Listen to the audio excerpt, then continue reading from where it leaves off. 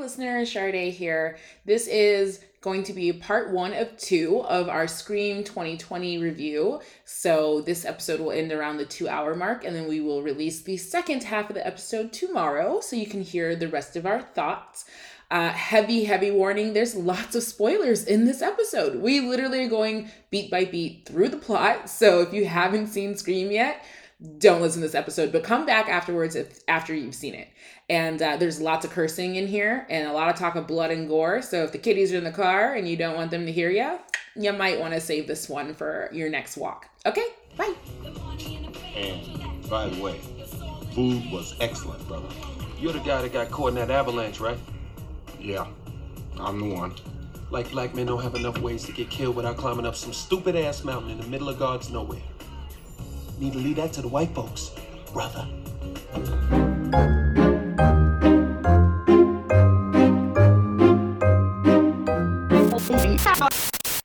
Welcome back to Afro Horror, everyone. I know what you're thinking. What is this, a mid-month episode? Well, we couldn't resist talking about, obviously, Scream or Scream 5 or Cream, whatever you want to call it.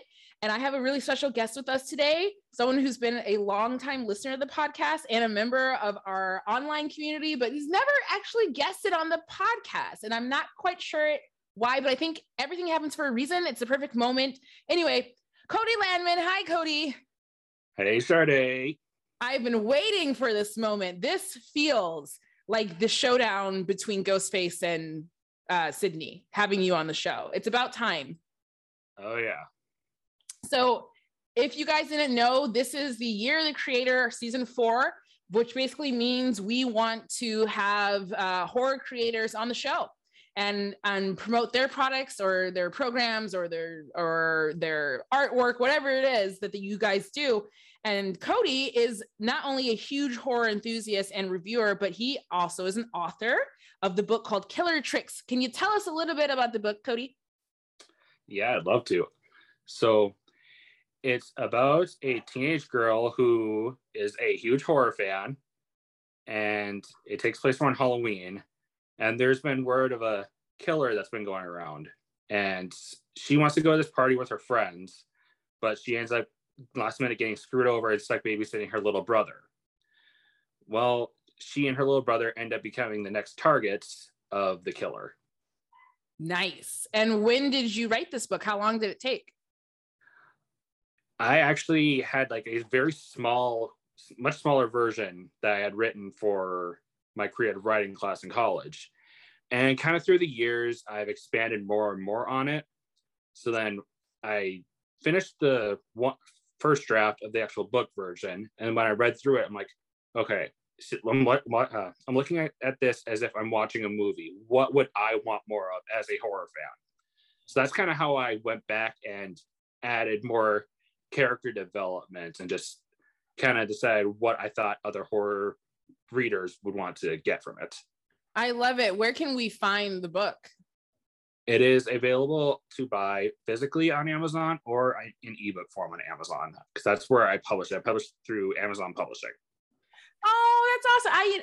And if you guys don't know and you're listening to this, Amazon Publishing is what, Cody, like a one-stop shop for people who want to like self-publish their own books, right? Yep. And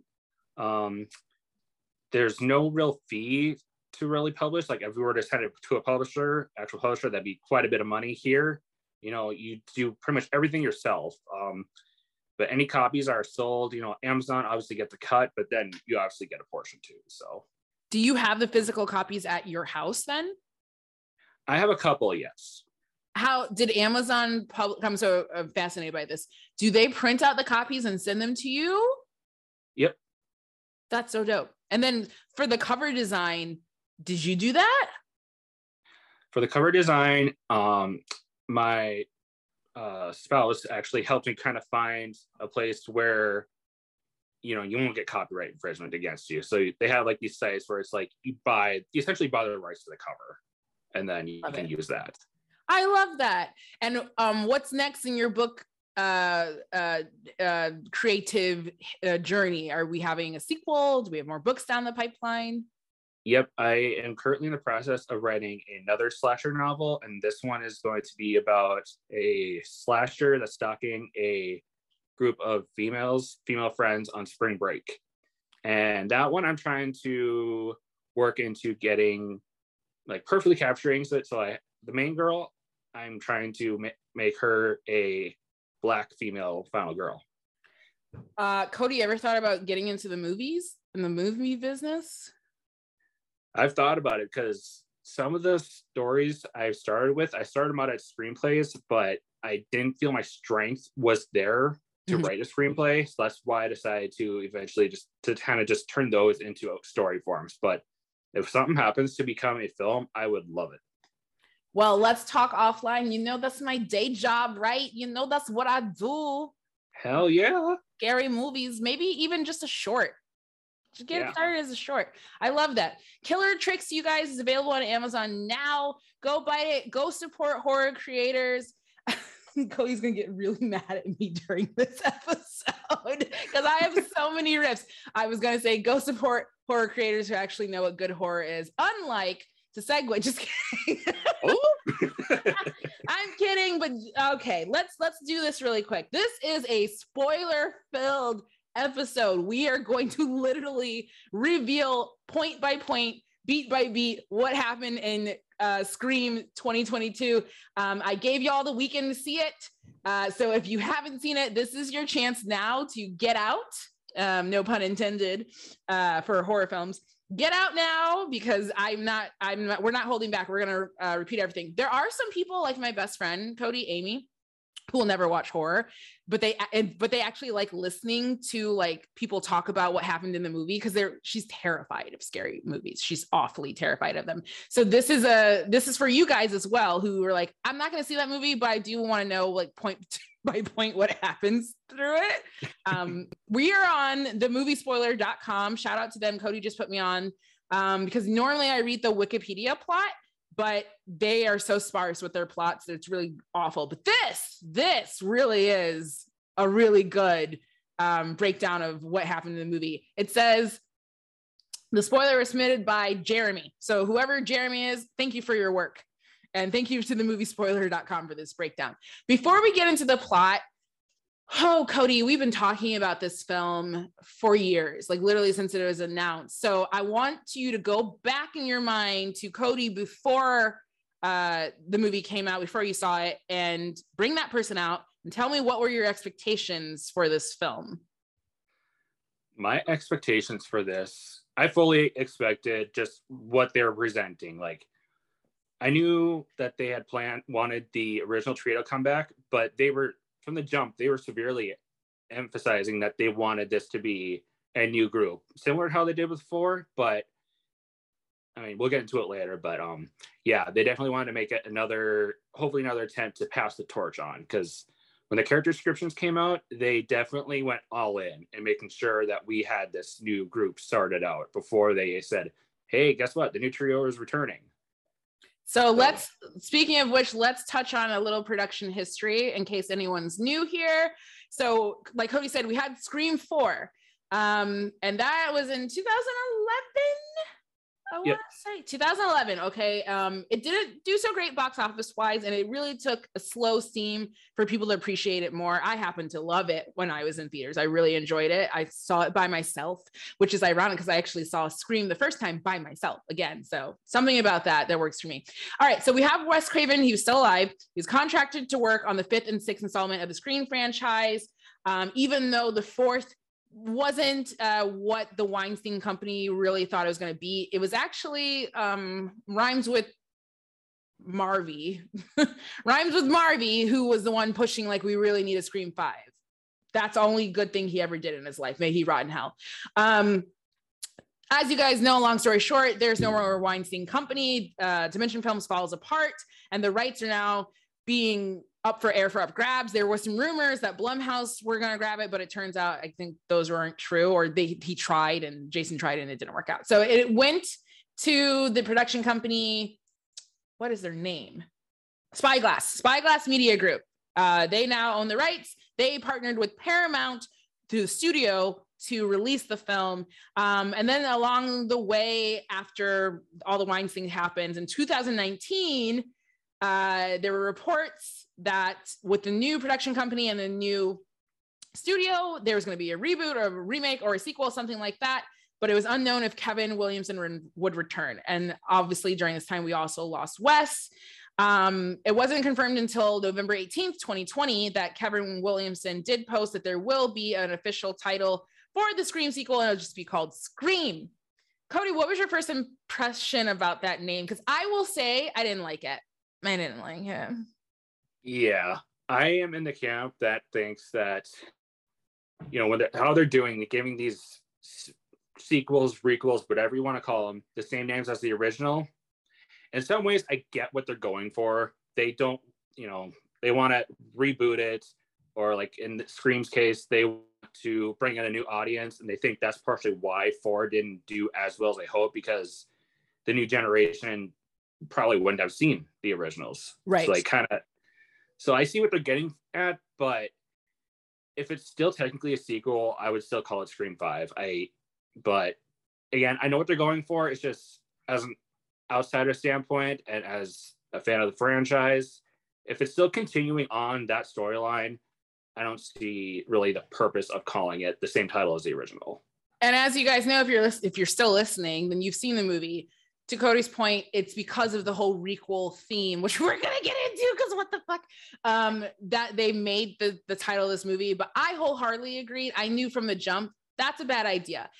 The Generation Z or whatever, not Gen Z, whether they've seen it or not, this franchise has a legacy very similar to Nightmare on Elm Street, Halloween. It has a legacy, and there's nothing wrong with calling it Scream 5. There's nothing wrong with that. It actually makes it greater to know that we've been 3 decades down the road, even more. We're going to be here, and we're on our 5th installment. The one thing is a curse, and it's also my favorite part of Scream, is that the sequels have so much gaps in between them that it does feel like, oh my gosh, we're not oversaturated. It feels new and fresh. Like, thank God we get another Scream every 10 years. But I also hate that as well, because I'm like, we're only on Scream 5. And in the Stab universe, we're on Scream 8. And we've been deprived of that, you know? A lot of that has to do with the Weinsteins, and thank God they're gone. But I agree with you, Cody. This is Scream 5 to me. So when I talk about it, I'm going to call it Scream 5, because calling it Scream is also, to me, it's like spitting in the face of the original Scream. Like, forget that Scream. This is a new Scream. No, I like Scream 1996 is the reason why I got into horror movies. So I respectfully decline calling this movie anything else but Scream 5. Yeah, I get that. In my headcanon, I do call it Scream 5, but sometimes I will drop Scream 5 from time to time, but out of respect for the creators too, I will call it Scream as what they wanted it to be called. But yeah, headcanon, Scream 5. You are better than me, because I have no respect for this. Oh. No, I'm kidding, you guys. And look, I'm going to say this right now, because I know people are listening to this podcast. The studio sent me a wonderful gift box. I got the Ghostface mask. I got the Steel DVD. Thank you, Cody. I didn't know it was that important. I got the Steel copy. He was like, girl, that is the Steel copy. What are you talking about? I was like, I thought it was just a Blu-ray. I got 4K that. Steelbook. Yes, the Steel. I didn't know, but kudos.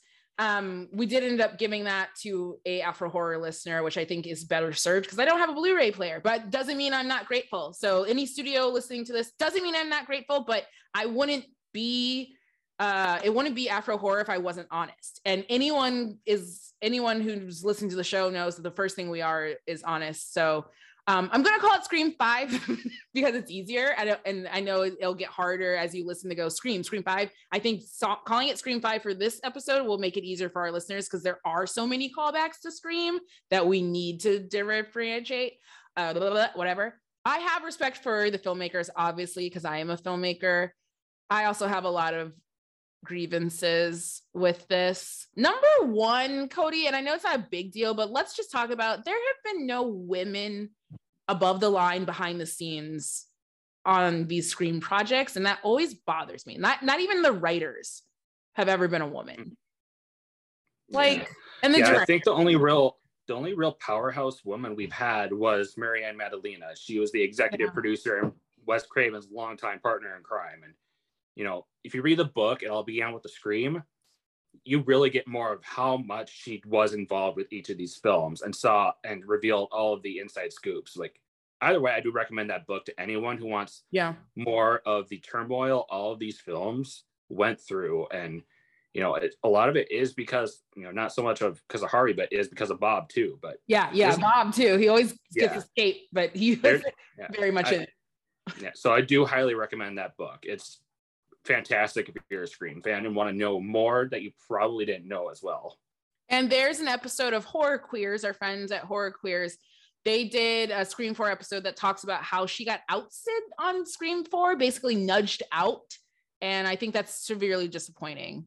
And there's nothing anyone could do about it. But with this new reimagining, I'm just like, I hope we get a Scream 6 and 7 and 8 and 9, 10. I hope it continues. I hope we do start adding more women to the conversation, because to me, this story has always been about Sydney and her strength and the strength of women. And the ending of this movie, just to jump real quick, Cody, it's all women except for Jake or Jack, Jack Quaid. He's literally standing in a sea of women. So I just really want, I really want a female voice in the story and maybe even in directing that we can actually see, because I do feel like the weakest part of the series sometimes is the women and how they're captured. No offense to anyone. We'll get into it. Okay, so that's the lead up. Now let's get into the story. But first of all, I want to say, did you like the score? I did. Like, if I didn't know going in that it wasn't Marco Beltrami, I still would have thought it was him. I guess I need to listen to the score in general. I we all know Dewey's special song, but I haven't really listened to the score outside of the movie yet. And I see it here. There's 24 songs on the soundtrack or in the score. Didn't know that. It really, I guess when you're paying attention to the film, I'm not really listening to the music, but I want to go through it and listen to it and make a decision there, because I think I missed everything, but we shall see. All right. One thing I do want to mention before we go into it is they released the pretty much projections of the box office right now for Scream. Yes, give us numbers, please. Where are we at? So hold on really quick, Cody. The budget was $24 million. Okay. And for the 3-day weekend, it's an estimated 30.5. That's great. Over the 4-day Martin Luther King Day weekend, it is looking to make, let's see here. Oh, no, the 35 million is over the 4-day, but they're looking at a worldwide estimate of 53 million. And for a horror film, that's freaking ridiculous. That is awesome. Yeah. Especially during a pandemic in the January. Holy crap. Yeah, and looking at those numbers, I think it could at the very least make as much as Scream 3 did domestically, which was like 80 something million. I would love it if it made like in the hundreds like the first two did, but you know what? We already know this is going to make more than Scream 4 did. Yeah, I mean, it's January release, which is usually the slowest month in for consumers, period, because people have just come off of Christmas, so they don't want to buy anything. And it's severely a Omicron surge, like everywhere in this, at least in America. We're talking in America lenses. I know Canada didn't even have theaters open, like period. Yep. So those are tough mountains to climb. I think that's a number to still be proud of, even without comparing it to everything else. That's still a number to be proud of. I've mentioned this to you, Cody, in Clubhouse. This should have been also streamed on Paramount Plus, in my opinion, especially because that platform needs the subscribers. No shade, but you do. And for markets like LA, where I am, I was so nervous going to see this movie, and I saw it twice. And every time I picked a seat near the front, and I paid for the seat next to me so no one would sit next to me. But for some reason, someone sat next to me in the first screening. And I wanted to say something, but that's not the place where you make waves. Yeah, no. I'm not getting arguments. People freak out over the smallest things in theaters. Like, it's like, okay, like seat mixed up. If someone gets seats mixed up, they'll yell at the person who's like sitting in the seat. And it's like, yo, it's not my fault. I have proof right here. I'm supposed to be sitting here. Yeah, exactly. So I didn't want to get into it. I was just like, but the woman next to me, she didn't have any concessions, but her mask was off the whole time. And I was like, girl, please Please, I'm already stressed. Just put it on. Like I have 2 masks. I'm stressed enough. But with that said, I really do think they should have streamed this at the same time for people, especially the Canadian fans. I feel so bad for them. They have no idea. Yeah, I know Paramount's game is they're gonna do it 45 days after, whereas like Peacock, where it's same day thing. Peacock, even HBO Max last year when they did we're in theaters, but we're also, you know, and they kept Malignant only on the app for like 2 weeks and then it disappeared. So I really thought that formula worked great. Like give it to the people the day of. It doesn't stay up there long, but get the subscribers, because you have to subscribe to these things, get your numbers, whatever. So they did what they had to do though. They got they made their budget back. Plus some. They made double their budget. So in a business aspect, that's great. But like Cody said, compared to some other sequels, it's not really that great. Anyway, please greenlight Scream 6 and 7 now. I want it to happen. Speaking of which, let's get to the movie, shall we, Cody? Now, wait. Everyone, when I got out of this movie, the first person I DM'd on Instagram was Cody. She did. And I was upset. I was really mad. I'm not gonna lie. Okay, I saw it twice, you guys. I saw it on Thursday for the evening show, 7:00 AMC 6 in Burbank. And then I saw it again yesterday. We're recording this on Sunday. So yesterday was Saturday. I saw it again in Santa Monica with a friend this time, my friend Adrian, who actually seeing it with my friend Adrian made me actually love it more. She's not really into scary movies, but it made her jump, and I really appreciated that. I think because I've seen so many scary movies and I'm not that kind of jumpy girl, that maybe that's where some of my opinions have come from. Yeah, the second viewing, when I went to go see the second time, a woman brought her little girl with, because school had gotten canceled that day because of blizzard we were supposed to get. Oh yeah, it didn't happen, so that was too early call. But anyway, I totally heard when, jumping ahead a little bit, when Dewey's killed, she's like, "No, not Dewey." I'm like, "Oh, child." That was so cute. Yeah, Adrian, during that scene, I just looked over. She's like, "Oh my god!" And I was like, you forget. Also, the thing about theaters is you really have to be in a good theater too. And when I saw the people I went with on Thursday, as in I didn't go with anyone, but the people who were in the theater, the crowd was kind of dry. I don't know. First night, the audience was great. Second one, it was a smaller group. So, yeah, I heard a couple of laughs and like, oh my gosh, but what can you do? Yeah. What can you do? But I'm not going to lie. I was sitting through the first viewing because I went in completely blind. I wouldn't read reviews. I actually I muted all the words on Twitter. I was that serious because I was like, I don't want to see reviews, even positive reviews. I don't want to be, conditioned. I don't want anything. So I went in completely blind. And I came out, and I think Cody and I talked about this. He had to calm me down in the DMs. I sat in my car at the In-N-Out post movie, just thinking about it, because I was really mad when I left the theater and I realized what it was. It wasn't because it was a bad movie. It was because I had high expectations as a fan, a super fan, and as a filmmaker that weren't met. And that does not make a bad movie. That just, no one's going to ever get what they want. Right. In a movie. So talking to Cody in the DMs, I was like, let me go see it again. I will say I had a much more favorable time watching it the second time. Now, knowing what I was going to go in and see, right? Because I'm like, I don't know what's going to happen. So the second time I went in, it was more like catching small little details and, subplots and things like that.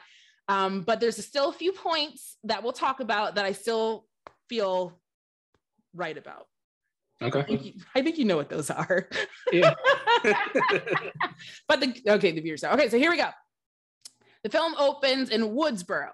Tara Carpenter, can we stop there? This is one of those things.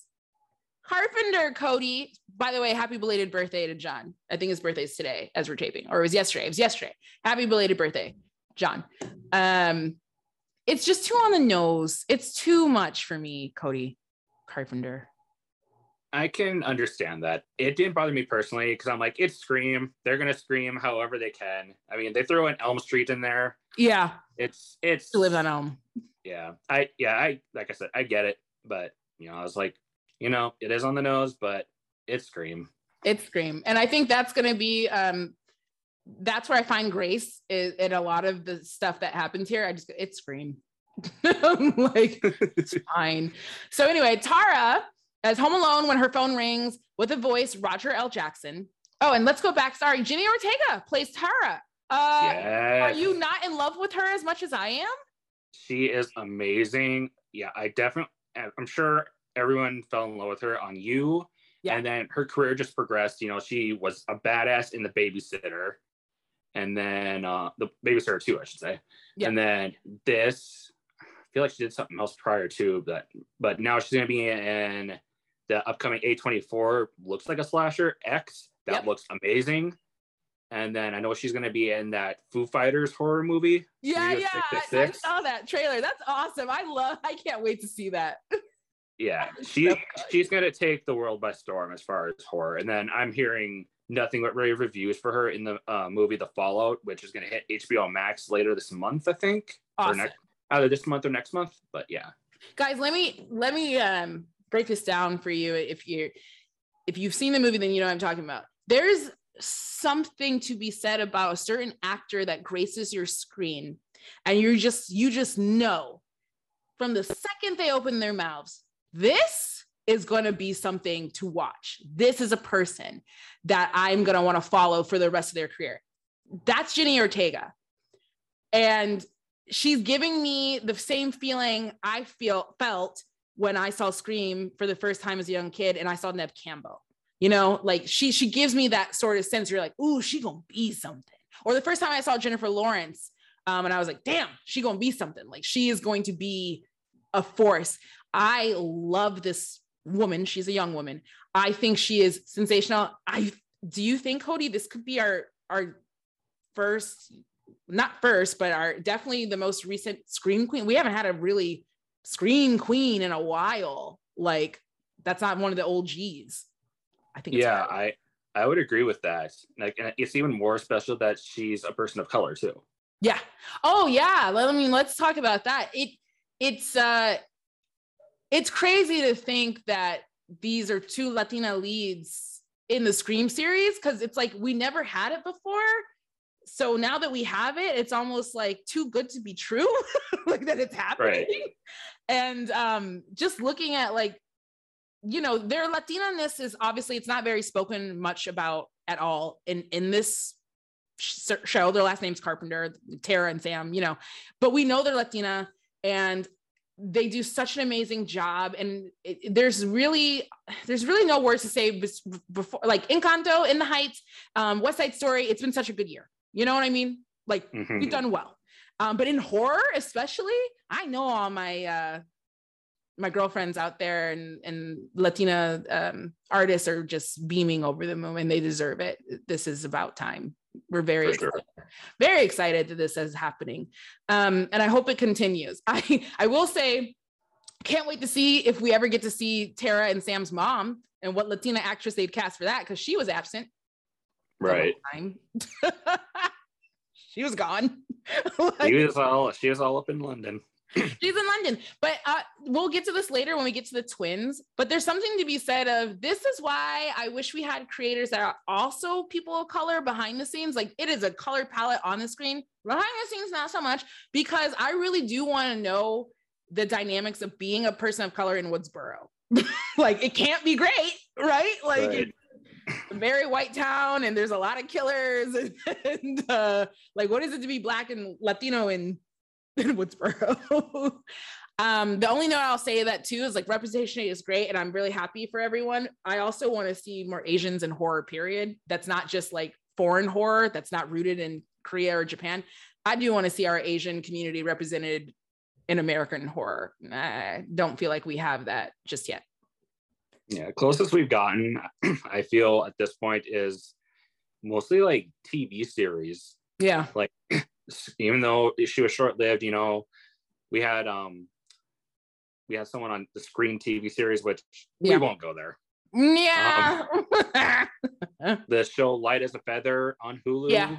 Yeah. And then also, you know, we had a pretty big Asian lead in the I Know What You Did Last Summer TV series, which is canceled. Rest in peace. Obviously, that was mixed thoughts on that. But, you know, do a podcast. But yeah, getting on the big screen is a big thing too, not just relegating to TV.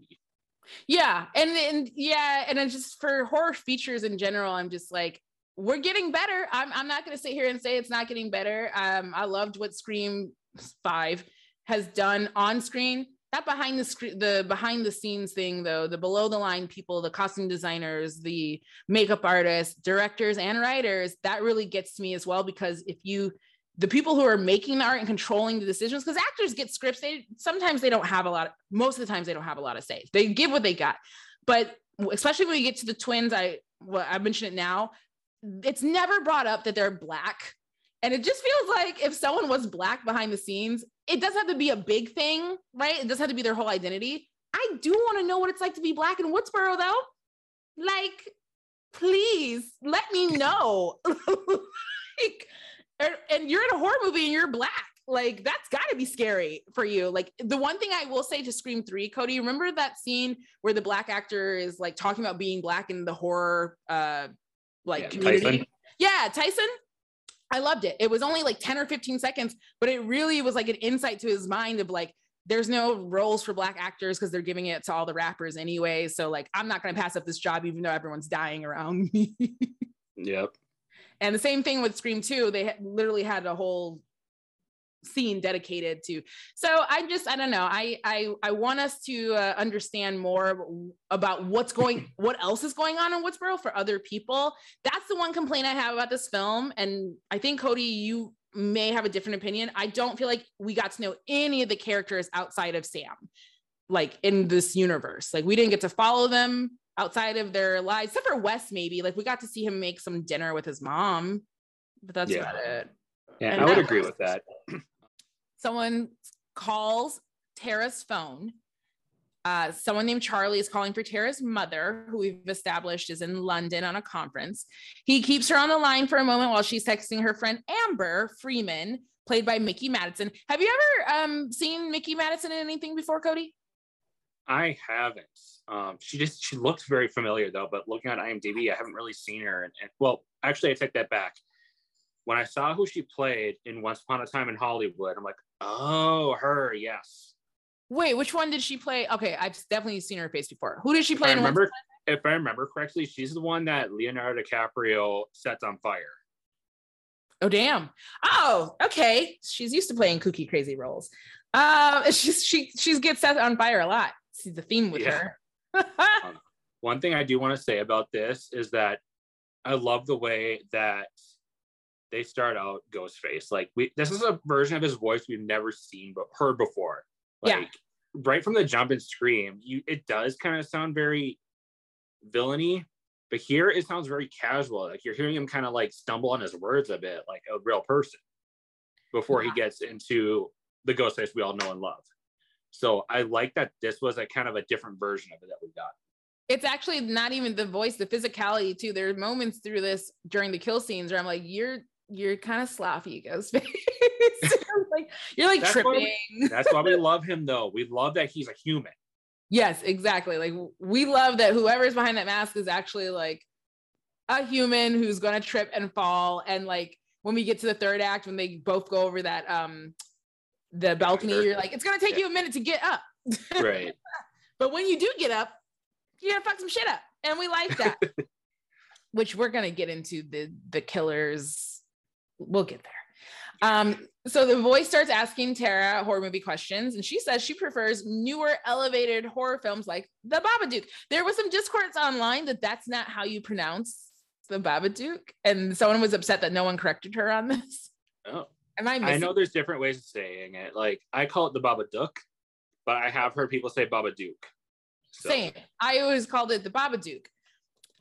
So we need a clarification. And I'm like, if Tara's been stabbed 9 times, I don't think you're going to correct her on her pronunciation. Yeah. Let the girl have it. Did you like this elevated horror conversation? I did. It's throwing in it's throwing in like the meta stuff we know, because quote unquote elevated horror is pretty much on the rise. If it's just not Blumhouse, it's A24 elevated horror. Yeah. And it causes such a discord between horror communities. Like people are like, oh, that's so boring. Exactly what they were conversing about. Like Ghost was saying, oh, that sounds boring. And that sounds boring. Yeah. But I think we're both millennials. We're both in the generation of like, I always felt like horror is elevated. I just feel like mainstream audiences were slow to catch up to it. But when you look at even horror from the 80s, what's the one where the society people were like eating poor people? We talked about it in the club. I think that's called Society. Society, duh. I think. We talked about it in the clubhouse, but even the movie like Society, it's always, horror's always touched on like themes, and yes, it just takes a different approach to them. I think again, probably what people are talking about is, like you said, the A24 Hereditary style, where it's just like visually the mega slow burn stuff with this more cerebral. Yeah, more cerebral, and then visually just more like appeasing the audiences. Appealing to audiences, I mean, in the sense of it's not too blood and gory. It's more about psychological, mental state, things like that. Yeah. But I have always felt that horror has done all of those things. So the elevated horror conversation, to me, I'm always like, the horror is elevated or not, it's still horror. It's fine. It's fine to just call it horror. It's just, whatever. But I love this conversation because it feels very Gen Z. It feels very much like these are the movies that would get someone in her age bracket into horror. Hereditary, right. The Witch, The Babadook. Great choices, by the way. She's got good taste. We like it. So when the boy starts asking her about stab movies, I laughed because I was trying to answer them in my head too. And I was like, wait a second. I don't know this. There is a goof though. There is a goof because... Oh, what's the goof? Because when the first question we asked who the main character is in the stab movies, and it's obviously Sidney Prescott. And then I think it's like, I don't know if it's this question or later on, but Ghostface says that Sidney wasn't all of them, but the last one, which is not true. She was only in the first three, because that was at the point where she's like, if they used her story anymore, she was in the suit. When did we find that piece out? In Scream 4 in the opening, when Marnie and Jenny are talking, because they were talking about all the sequels and all that. She's like, first three, the original trilogy are based on the life of Sidney Prescott. But then she threatened to sue if they kept on using her story. So that's when they got all the crappy ones like time travel and all that. Well, look at that. I always say the fans know better than anyone else on the show, because there are a couple other plot holy spoofs throughout the movie that we'll talk about.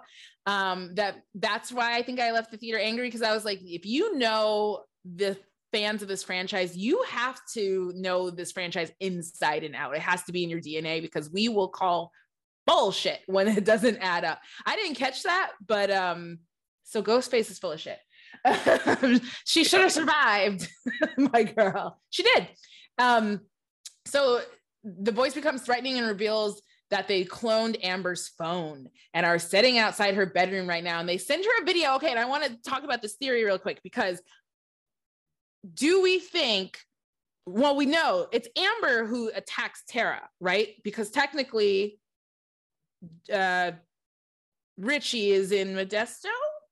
Yeah, that's what I would think too, because that would involve hauling a lot of ass back and forth. Exactly, which we when we get we'll get there. When they get to Woodsboro, it does feel like it's drivable, right? It doesn't feel like it's a long drive. Like they're in the car maybe for a couple hours, and they're in Woodsboro. It's not that bad. That's why I got it to a couple hours at least. A couple hours at least, but still, like I think it'd be a waste of Richie's gas mileage if he drove the car there to kill someone and then came back. So we can all assume that this is Amber. So does it make sense, my theory, that the video that Ghostface sends from Amber's phone is Amber from her phone, but also it's just a video she had Richie take of her, and it's not live? Does that make sense? Yeah, because like when I saw it, I tried to pay attention the second time I saw it too, to make sure it wasn't just a live. Like she sent, it looked like a clip. She sent a clip, right? Exactly. So I'm like, I don't know. I guess, Tara, you're scared, so I'm not going to blame you for this, but I do feel like that's a small plot hole where I'm like, don't send me a clip that was taken 3 days ago or a week ago. Like, show me my girl is really in danger, like right now. Like, FaceTime her, and I need to know like if it's true. That's what I wish they would have done. I wish it would have been more like a live, like a private link somewhere where it's like, oh, this is happening now. But then that would mean Richie would have to be in town, and that brings up questions and things. Right. Like anyway, just small things, two scary movie Scream fans who are just trying to break this shit down for you guys. So they tell Tara that they'll kill Amber if she doesn't answer the questions correctly. Tara's such a good friend, because I would have been like, rest in peace, girl. Like, sorry about it. I'm not good under pressure. Tara gets the last question wrong on a technicality, because he does say killer. He doesn't say killers. I think that's a trap. That's kind of shitty. Can we talk about this for a second? The disrespect this movie has for Stu pisses me off. Yeah, I think that's one thing people do typically forget about Stu, I would think. I don't know. Okay. Yes. In their stab world, yes. But there's times where he's referred to, there was another killer, or there's just Sky, and we just like totally write off Stu. And I'm like, but I don't feel personally Billy could have pulled this off without Stu. He couldn't. Right. Like, Stu's very vital to Scream to me. Yeah. So, I don't know. I don't like the idea that he doesn't get enough credit in this movie as he should. I don't know. Small things, small potatoes. Okay. So Tara gets the last question wrong, which is the Stu question. Ghostface begins to try to break in their house. She opens the door and he slashes her stomach. Tara tries calling the police while Ghostface keeps trying to get in and taunt her over the phone. The killer makes his way inside, stabs Tara through the hand twice in the side, and then also breaking her foot, which just seems like overkill. Like, come on. You have a knife. Why'd you break your ankle? Seems a little rough. And then the police didn't arrive. Ghostface flees and Tara is alive but seriously injured. I want to know, like, obviously their whole mission right at the beginning, Cody, was like, we can't kill her because we got to actually get Sam to come to town. And we need to keep her alive because we're going to blame it all on her. But like, how do you know how many stabs is too many stabs? Exactly. Like, just pull it back a bit. Yeah. Like they got her stomach. He got her in the back many times. Right. He could have easily have nicked, like, I mean, she still would have survived if he got like her spinal cord and paralyzed her, but you know, you never know what vital organ you're going to hit unless you're like that. Unless you're that much of a pro and you're going to like just full on just stab something and know you're not going to hit it. Right. And we have to remember it's Amber who's Ghostface. So she's freaking crazy. So I really don't think she's like, okay, left artery, right sternum. Okay, just don't miss that. I don't think she did her doctor research to realize like which places to stab to not kill Tara. Right. To quote the killer in Urban Legend, I was always such a dope in anatomy. First organized, I'm just gonna grab it. I'm just gonna grab it. So I don't know. I feel like that's also something where I'm just like, clearly the motive was to keep her alive, but I don't buy that this girl, Amber, I don't buy Amber as Ghostface, period, in this film. But I don't buy that they purposely kept Tara alive. I'm like, this must be by accident, because there's no way you stab her that many times and are like, oh, she's gonna survive. Like, it's good. Right. Just plans working. And also, Woodsboro Hospital is the worst hospital in the country, so she should have. Tara was on point when she says, "Can we go to a different hospital?" So is there a different hospital? I mean, that's the other thing about the movie I don't get. Is Woodsboro big or small? How many hospitals are in this town? Because I'm from Lansing, Michigan. One hospital in Lansing. So I think there's two, but it's more of a medical center that no one really, it's not really a thing. So I'm like, how small is Woodsboro, you guys? You keep telling me it's a small town. It's a small town. Everyone knows your mom's this, that. Don't feel like that small, especially when we talk about the geography of like Sam leaving the twins' house to get to the hospital and how long that took, or Deputy Judy trying to get back to West. And I'm like, how big is she like town? just left. You just left. You're only blocks away. Like, how long are these streets? So I don't know. Anyway, so okay, we're in Modesto. Tara's older sister, Sam, Melissa Barrera, Barrera is working with her boyfriend, Richie Kirsch, Jack Quaid, when she receives a phone call from Tara's friend, Wes Hicks, that Tara's been attacked. All right, let's just get this messiness out of the way. Sam, how do I say this without sounding so cruel and mean? I think Melissa is a very talented actress. I loved In the Heights. At first, I didn't recognize her, but I knew I've seen her face before. I loved In the Heights. I think she did a wonderful job. I say this with as much love and admiration as I possibly can. I think she was miscast. I don't know if it's a situation where she actually got auditioned for this role or was just offered it off of the success of I'm going to be in the Heights and I'm going to be, the projection or the trajectory is there. I personally feel, and I've told you this, Cody, that she couldn't emotionally get where she needed to be for this character, and that everyone around her was acting circles around her, particularly Jenna Ortega. But I know you feel differently. I know you do. Yeah, I definitely feel like Jenna was the MVP of this movie, hands down. Wouldn't argue against it in any way.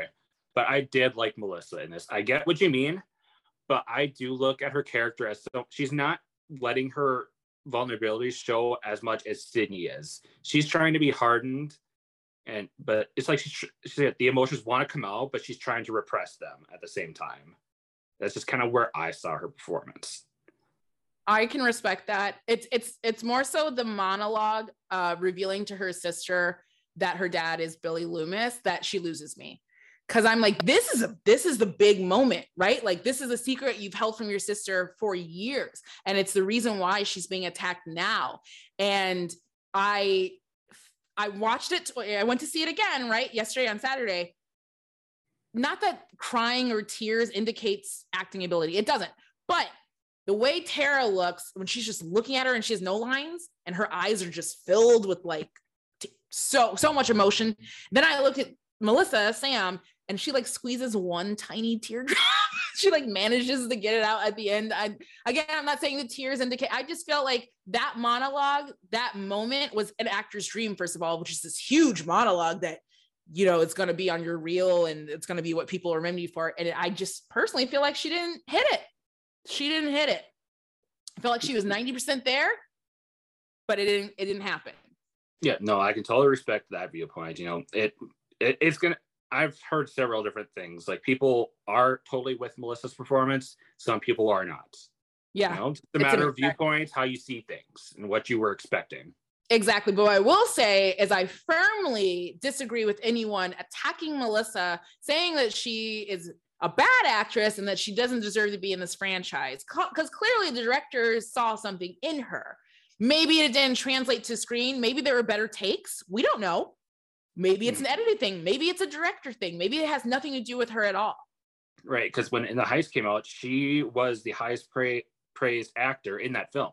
Exactly. So this may not be, and that happens all the time. Zendaya, when she won her Emmy for Euphoria, said that she hates that scene that they show where she's like at Fezco's door yelling, because she's like, that's not the best take. I know there's a better take. That happens all the time. So all of this that I'm saying about Sam and Melissa, I could technically blame the directors for it. But no one's going to, right? They're always going to blame the actor. So if you're sending hate to Melissa and saying she doesn't belong, I think that's a shitty thing to do. I think you're a terrible person. I think you could not like someone's performance and still understand that having a role like this is a big deal for an actor, also for Latinas. And she deserves to be there. Like, who's saying, like, who are you to say she doesn't deserve to be there? I hope she finds her footing in this franchise. If she's going to stick around, I hope they find something better to do with her, because we'll get to it. We're almost there. So I'm just going to say that for now, put a pin in that. But so Tara's friend Wes calls her informer that Tara's been attacked. Sam and Richie drive back to Woodsboro while discussing the Stab movies and what connection they have to the attack. Like, I couldn't believe that Richie had never seen a Stab movie, but you said you overheard someone say that they've never seen Scream. Yep. When I had gone to see Halloween Kills, this guy and his girlfriend, a couple of seats away from me, Like after the Scream 5 trailer ended, the girlfriend said, "I've never seen any of the Scream movies." Okay, so how young was she? Sorry. She looked at least to be in her 20s. Okay, that's fair actually, because Adrian, when we went to see Scream 5 yesterday, she told me she'd never seen Scream 4, and I almost pissed my pants. I was like, what do you mean? So she went home right after that and watched Scream 4 and was texting me. I was like, yeah, it's good. Like, I didn't watch it before. I love this movie. So I guess it's believable that people have not seen the franchise and they would have to catch up. So I'm not gonna harp on that one too much. Nah. But I do want to know, after 6 months of dating someone and then you tell them you're from Woodsboro, has it never come up that you've never seen the Stab movies in 6 months? I don't know. Yeah, I mean, even I guess same thing with Tara. She said she'd only seen the first Stab when she was 12, and she lives in Woodsboro, which I guess maybe makes a little more sense. She probably wouldn't want to associate with that, but who knows? Could we just assume that the Stabathons just got canceled after? I mean, it would make sense. Yeah. So maybe that's why she missed the window for Stabathon. Yeah. They probably said, you know what? We probably shouldn't do this anymore. Like, yeah, this is a bad idea. Okay, so that one. Yeah, we're gonna just nix that one. That's a bad idea. So at Woodsboro High, Tara's friends Amber, Wes, Liv, played by Sonia Amar, and siblings Chad, played by Mason Gooding, and Mindy Meeks Martin, played by Jasmine Savoy Brown, are gathered to talk about Tara's attack and Sam returning home. Let's talk about these characters, Cody. Who's a standout for you? Who's not doing it for you? The one that wasn't doing it for me. Well, who's your standout out of this group, and then who's the one you're like, Standout? I feel like I'm kind of tied between Wes and Mindy. I feel like they're the ones who are mostly bringing it. For sure. The ones, like, are we talking about the whole movie in general or just this general scene? No, the whole movie in general. Just a side character. The whole movie, I'm sorry, I was not feeling really anything from Mikey. Mikey is which one? See, I can't even remember. Amber. Okay. Mikey, Yeah. Because for a while it is Sonia who plays Liv that wasn't really giving it, but when we get to her scene towards the end with Mindy, she nails it there. Like in her final moments, she really brings it. That's, I think, okay. So for my list is standout for me. It is Wes Dillon. I think he does a good job of what he's supposed to do. But actually, the second standout to me is Liv, this Sonia girl, because I do feel like she was robbed. Like, oh, totally. I feel like she is the most robbed. Underdeveloped character out of these new people. But she also feels like one of the strongest actors out of the group. I think she actually is. Out of the side group, I think she is the strongest one. Like you said, when she has that end moment with Mindy, I'm like, oh, there's something there. Mm-hmm. Why didn't we make her more of a red herring than she was? Because she's good. She should. Yeah, and in that scene, you can tell that Mindy suspects her. Or no, it was Mindy or no, Wes. Wes looks at her funny when she's like, "You guys go ahead." Yeah, I can't come. Wes looks at her like, "Wait, what do you mean you can't come? What are you doing?" And we never knew what she would. No one brought it up ever again after that. And I think that must be. The thing they should have emphasized too was that her last name is Mackenzie, because drive down to the Mackenzies. At least give her some kind of connection to Woodsboro in that sense. Something, yeah. We needed her some way involved because she felt very like everyone had a connection, like you said. Like we understood Wes, right? We understood the twins. Amber and Liv are the outsiders. We were like, well, clearly you have no ties to this. Yeah. And then Vince, obviously they reveal later, but he felt like a last minute write-in. Yeah, that was really weird because we love Kyle Gallner. He's great. And he should have, justice for Kyle. He is so talented. Sure. He's a screen king in his own right. Just in the history of his filmography, such a waste of talent, waste of a character, a waste of talent. Cause like who is buying the creepy guy visiting we're not commenting on women's looks, but visiting the young girl at high school is what I mean. Like, who's buying this? Who is this for? So I don't know. That was very weird.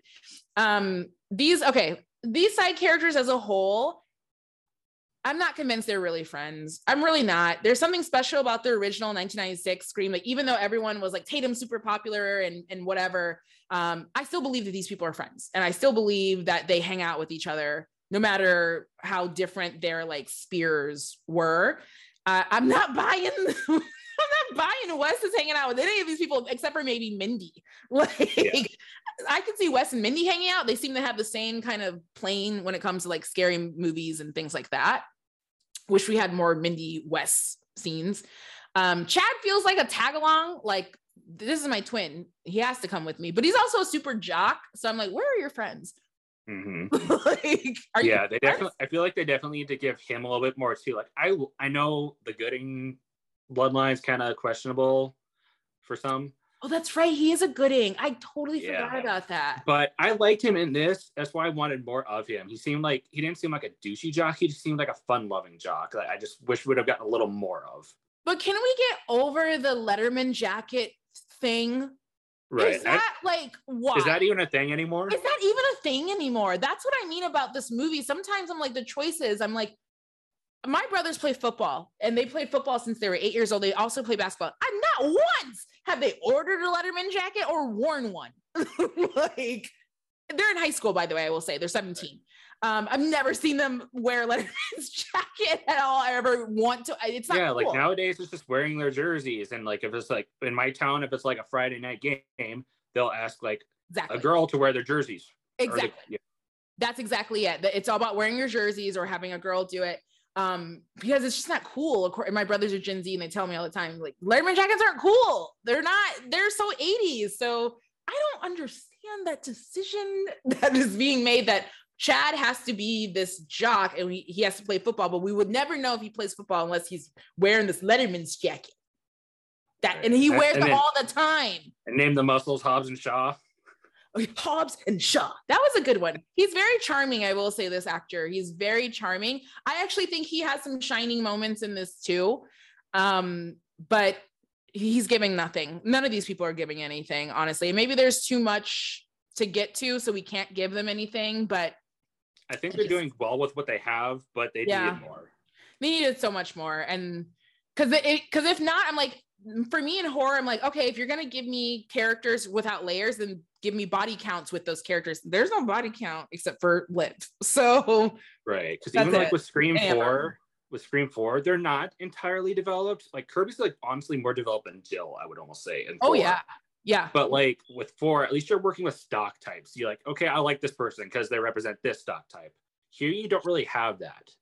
Scream 4 is so effective, like you said, with Kirby. And especially the other guy, even the boyfriend, like, we get it. He's the shitty boyfriend who's a cheater. He's not in many scenes, but when he shows up, man, we get all his stories and background and layers instantly. We don't even need to see what his home life looks like. Like, we get it.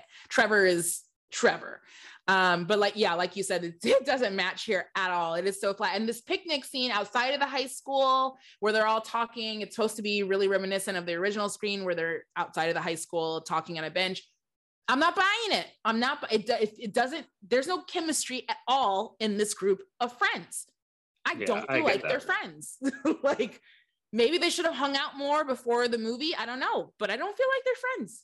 I just not getting it. It didn't feel as natural. Like, even though we didn't get the friend group like early on either, like they kind of just jumped into it because we first see Sydney and Tatum. And then later it goes to that group at the fountain, but it just felt more natural and organic there with the way it was done. Exactly. But like you said, we got the movie we didn't get the movie we want. So it's fine. We can't change it. It happened. It's already on screen. So we're just talking, guys. Anyway, really quick before we move on, Wes's hair. What's happening here? I don't know. I dyed my hair in high school, but not like that. I dyed it like just dark brown or black or something. I never really did like the brightness like that. I don't know if anyone still does, but for some reason, I think Dylan Minnette can rock it. Oh no, he looks good in it, but Dylan is handsome. He looks good at anything. But I was like, is this because they really want us to know that he's related to Judy because she's a bright blonde? Because if so, this is so stupid. Like, what is this hair dye? And they bring it up in the movie like it's going to be a big thing. She goes, "Oh, your hair." And I'm like, how are we supposed to fucking know that he's not a natural Was blonde? it completely blonde though? Because I thought like kind of where the top part was blonde and it was Yeah. darker at the bottom.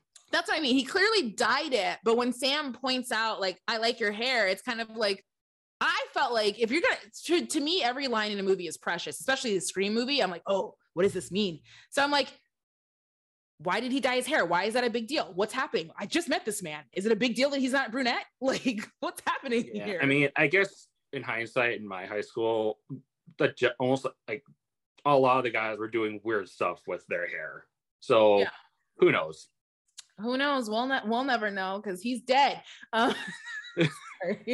Yeah, just a little bit, just a little dead. Just a little bit, and we're gonna get there. So it turns out that Wes is the son of Judy Hicks, which I'm cool with. They never mentioned a child in 4, but that's fine because we never really got to see Judy outside of her life. So I'm cool with him being Deputy Judy's, son. Judy is now sheriff of Woodsboro. Good for you, girl. I think if I survive a killing, I deserve a promotion too. Wes then gets a text from Tara that she's awake, and then her friends go to visit her because fuck school. Well, if you're in the background, they said they're cutting classes anyway, just because of the one attack. Well, you know what's funny? This is a theme through Scream, period. And it matches because the universes are the same during COVID. It doesn't matter who's attacked, how many's attacked, until like Scream. I think the original Scream, it took what, two attacks for them to shut down school, or 3? Yep, they did it after Sydney's attack. So that's like 2 kills and then an attack. Exactly. They're not shutting down school for anything else. They said, oh, Tara was attacked last night, but you guys better be in class at 8 a.m. Like, not even a break a day to like, let's take a day to make everyone home with their families. That's the thing with COVID though, right? Like, they're like, I don't care if Omicron is killing everybody. Let's just stay in school. Stay in school. It's pretty much, and the university in Scream 2 never shut the fuck down. Universities are pretty frigid though, at least around here. Yeah, like, exactly. Don't make you walk your ass through a blizzard knee deep if unless it puzzled me whenever they decided to cancel classes. I'm like, okay. Cancel classes for the snow, but not for COVID. Yeah. Sure. We love American education system. Okay, so anyway, they're all going to see Tara except for Liv, who just says she can't go. And when I watched the movie the second time, Cody, Liv is sitting at the picnic table, not a purse, not a backpack, nothing in sight. Like, Liv is there just to show up and talk to her friends. She is not attending class. She's a Linda, like Halloween. Oh, I forget my chemistry book, my history book. Who needs books? Exactly. Like, I was just like, so where are you going? Because you're not going to class, Liv. Like, where are you going after this creepy guy just rolled up on you? Wouldn't you want to stay close to your friends? Exactly. And not by yourself? Oh, the issues I have. Okay, so Sam and Richie arrive at the hospital, the worst hospital in the world, where they meet Tara's friends in her room, and that's great. I don't know any hospital that would let someone who's just attacked have so many visitors, especially underage visitors. But again, this is the worst hospital in the world. Tara's happy to see Sam. That's her sister, since it's been 5 years since she fled from Woodsboro. Tara asked this is incorrect, Jeremy. That's okay. It's Amber asked everyone to leave, and Tara insists that it's just Sam that stays. So, small note, Jeremy, but you're doing great.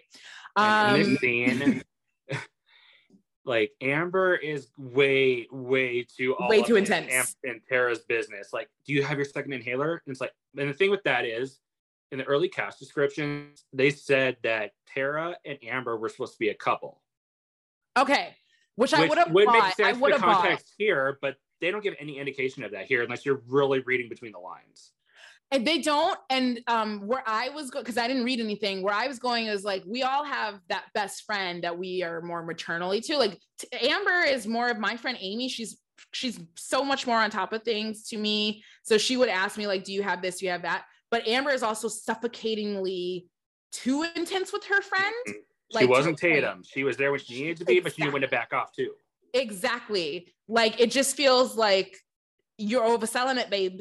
And you're making yourself look real bad. You're overselling it right now. Like, what is her obsession with Tara? Is it because she's related to Billy Loomis's daughter, even though Tara has nothing to do with this? Like, is that her obsession with her? Probably, unless, like you said, she's really trying to sell that this is her best friend. She's going to be protective over her. But, you know, like you said, it's not doing her any favors. Not doing me any Not favors. to an outside viewer, anyway. Yeah, and the way she comes for Sam, like, Sam's back in town, it's just going to be trouble. And I'm like, you were like 13.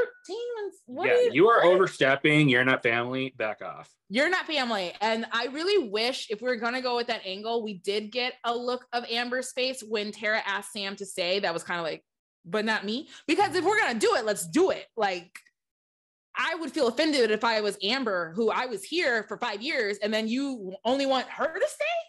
No, not me, not my crazy ass. I want to stay.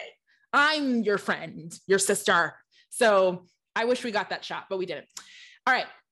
So this is what happened next. Oh, what did I miss? Okay, here we go. So, okay, they're at the hospital. Sam's going to stay. Richie's going to stay, but they give him space, and then they do this whole sister thing. The friends gather at a pool hall, which I complained about, but Cody did tell me in his small town that kids can go to the town bar and hang out, play pool. Like the one. Yep. I've seen them play pool. I was the one of them. I was like my mom was like up at the bar just having a drink, not like getting schlosted, but you know, she was like just having a drink or something. I was over there playing pool.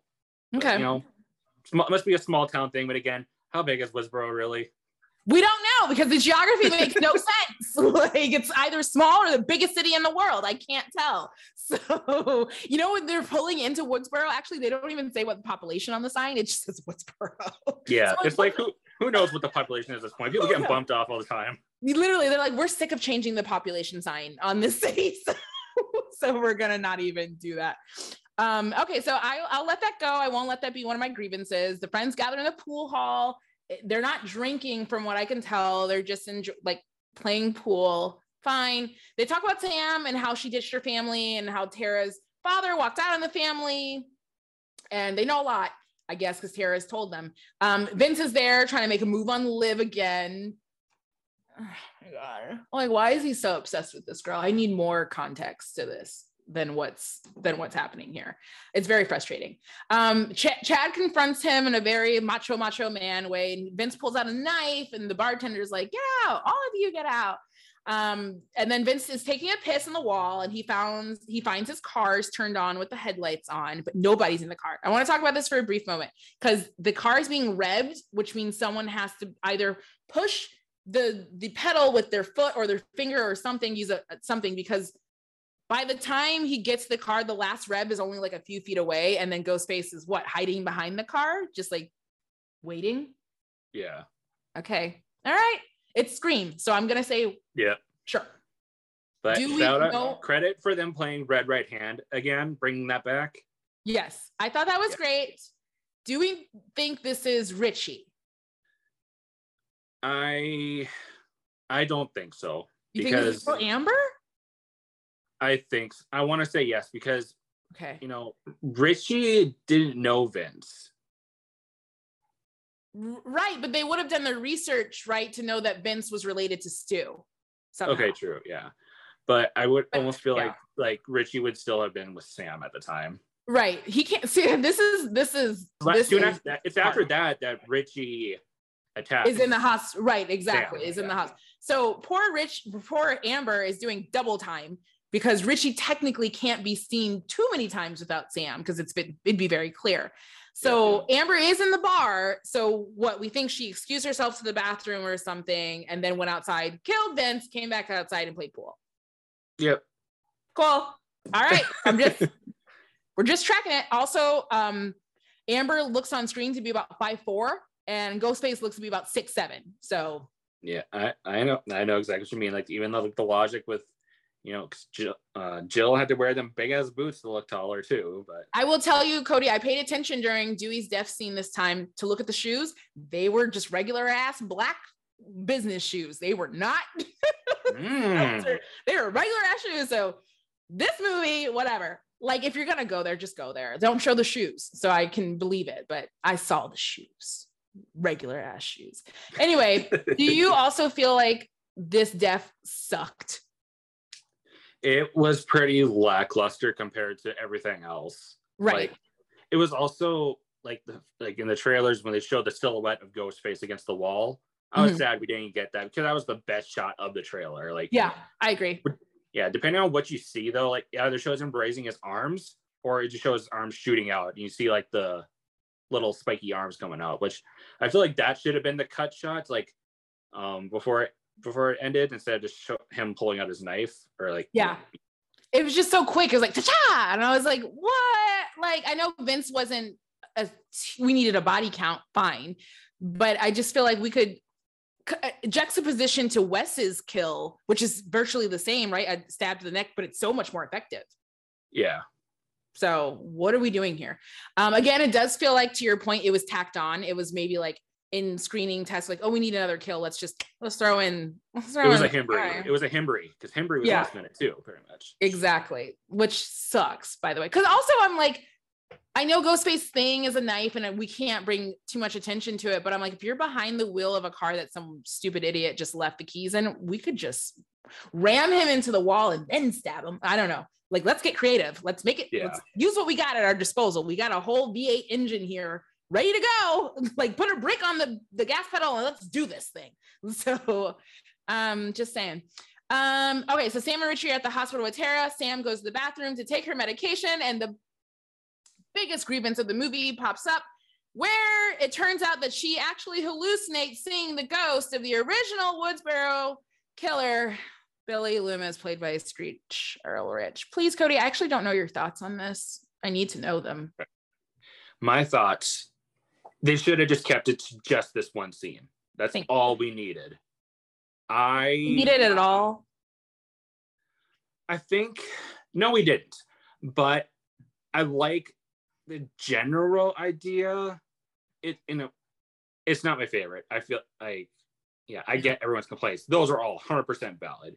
Yeah. But if they had to have it in any way, shape, or form, just kept it to this hospital scene where she sees them. That's all we needed if it had to be in it at all. I'm at the point where I'm like, if I'm going to see it, then yes, you have to track it through the film. Like, in terms of screenwriting, I'm like, if we're going to do a flashback or if you're going to do ghosts, you got to keep it through for consistency. I'm the team, we don't need this. And why do we have this? Okay. Like, I'm trying to understand the logic of what's happening here. And it's giving me a headache because she finds out she is the daughter of, she calls him a serial killer, but technically I'm like, is he a serial killer here? Like, what's the number that we need to attach to this? Because I feel like he only did 2. And so I feel like Stu did a lot more. And I don't know. I don't think he deserves that coin. But you're the daughter. You just find out you're the daughter. And then do you go into psychosis? Like, is that when you had your mental break? She says it was because, drugs and stuff. But then, like, how do you know what you're... Okay, so maybe not. She's seen her dad and what he looks like because of the documentaries. I can believe that. She probably went down a rabbit hole watching every video, everything she could get her hands on to learn about him. I get that. In addition to the stab movie. In addition to the stab movie. So I can believe that she would have an image of what her dad would be. Why is he a member of the Volturi? Why is he a vampire? He has red eyes, like he was bit by Edward Cullen. I have no idea. I have no answer to that one. Did you see the red eyes? I was like, he's a Volturi. He was bit by a vampire. He was turned. I couldn't get over it. And so I love Screech Erwich. It was so cool to see him again, and the de-aging, it worked. It looked good. Like, they de-aged him. He's in his final form when Sidney had killed him. So Sam's the bullet hole in the head. Yeah, Sam's the bullet hole. So I'm really not sure why that image was the image she was imagining for her father. Like, he could have just been in regular clothes. I don't know. There's so much wrong with this in the sense that, I don't know, maybe it's me being too, what's the word, woke. The people with psychosis or these issues are somehow, or people who are related to serial killers have this like darkness in them, very Dextery, very dark passenger. I don't know. It feels like a trope that's been done before. And I don't know if it's supposed to make us feel for Sam or what, but having her dead psycho homicidal maniac father guide her just felt like we were trying to make Billy this anti-hero that he's not. Yeah, I know. I agree with that. I don't know exactly what they were trying to push for. Like, he wanted Sam to kill the killer, but it's also like, that's not what Billy would do. Billy would want her to kill innocent civilians. Everybody. like he's pumping her up, like, remember who you are. I'm like, what do you mean remember who you are? Right. Freaking going full on Mufasa. Exactly. Not Mufasa, where she sees him in the clouds. And, remember. It's just like, remember when Rob Zombie did it with Halloween and we were all like, this is such a bad idea. No one should ever do this again. Right. They did it again. Yeah. This feels bad. I don't want to blame Radio Silence for this one or even the screenwriters. I feel like this was a studio stupid note. How do we get more legacy characters back into the film? Maybe she sees her dead dad. And I'm so mad that anyone took that note seriously. That's a terrible, this is so bad. But you had been more okay if it was just Skeet Ulrich's voice. Yes. Like, okay. But first of all, we don't even need Billy. Everyone else, like, we don't get to see Randy. We don't get to see Stu. Like, we don't need Billy. All we need to know is that Sam is related to Billy. That is his daughter. That's enough. And that her fear of turning out like her dad, that's a real thing. That is a real fear. We don't need Billy to tell us that. We need her to take us through that journey. That's it. And in a way that kind of harkens back to Sydney, because where she has a line, she says, I'm afraid I'm going to end up just like her, like her mom. Like your mom. Exactly. Like Maureen. So they could have bonded over that, like the sins of the father or the sins of the mother, that's a real visceral fear. We didn't need Billy to tell us that. I need to watch when the movie comes out and the director commentary, because I need some explanation. Fingers crossed, because sometimes commentaries are hit and miss nowadays. Like, it's true. Especially with this, I need a commentary for this. I need it. Oh yeah, we want to understand. Like, convince me. Maybe we're both wrong on this, but convince me why this was the best decision. I don't know. Yeah. Good for Skeet for getting another paycheck though. So he tells her that she knows why the attacks are happening and that's something to do with it. Sam then receives a call from Ghostface, which we know is Richie, who soon attacks her, and then he runs to find an officer, tells him that they're about to attack. Cody, when you watch this movie again, the door, okay, let me paint the picture. The door, Sam walks into the room, right? And then she takes water for her meds, which, by the way, we see her pop pills at the bowling alley again. So she needs these meds quite often, but she doesn't take them for the rest of the movie. Anyway, so she pops in the front door, right? And then when Ghostface he's already in the room, he attacks her. When the cop comes through the door again, after she tells him she's been attacked, I fucking saw the same door that she came in had the nurse's station there, and the nurse was there. How like the fuck did she not hear that? The other door that Ghostface booked it out of? No, the same door that Sam walks in the beginning, which is the same door. I know there's two doors. Yes, there's two doors, but this door that Sam walks in through the beginning to make her way through to the sink is the same door that's in front of the nurse's station. Okay, I didn't pay attention to which door she was going in and out of. I just know that there was a separate door that Ghostface booked it out of. Yes, I made a note on that because I said, bitch, where were you? You didn't hear all the shit going on in here. Again, shitty hospital, who knows? The nurses are probably getting it on Grey's Anatomy style in a closet. Exactly, that's exactly where they were. They're in the closet. So that was just another like geography thing where I'm like, couldn't we not make like the break room in the basement or something like more obscure where she could be feasible alone, not in the middle of the nurses station hall? I don't know, man. It just bothers me. But she go ahead, sorry. It's a horror trope. All hospitals are unrealistic in horror, no matter which one you're in. Which one is worse, the hospital in Scream 5 or the hospital in Halloween Kills? I feel like probably this one. I do. Like, exactly. Kills was just so chaotic. Who the hell knows what they were all doing? They were all probably just like, I'm quitting. No, they had staff, right? The staff was there. We could see them. They were in an uprise, but they were there. At least they were employed. Yeah, this hospital is the worst. It's empty as hell. There's no other patients, no other staff members. It's awful. Sorry, Michan, we're busy. So Ghostface attacks. She runs out, she finds an officer, she tells him about the attack.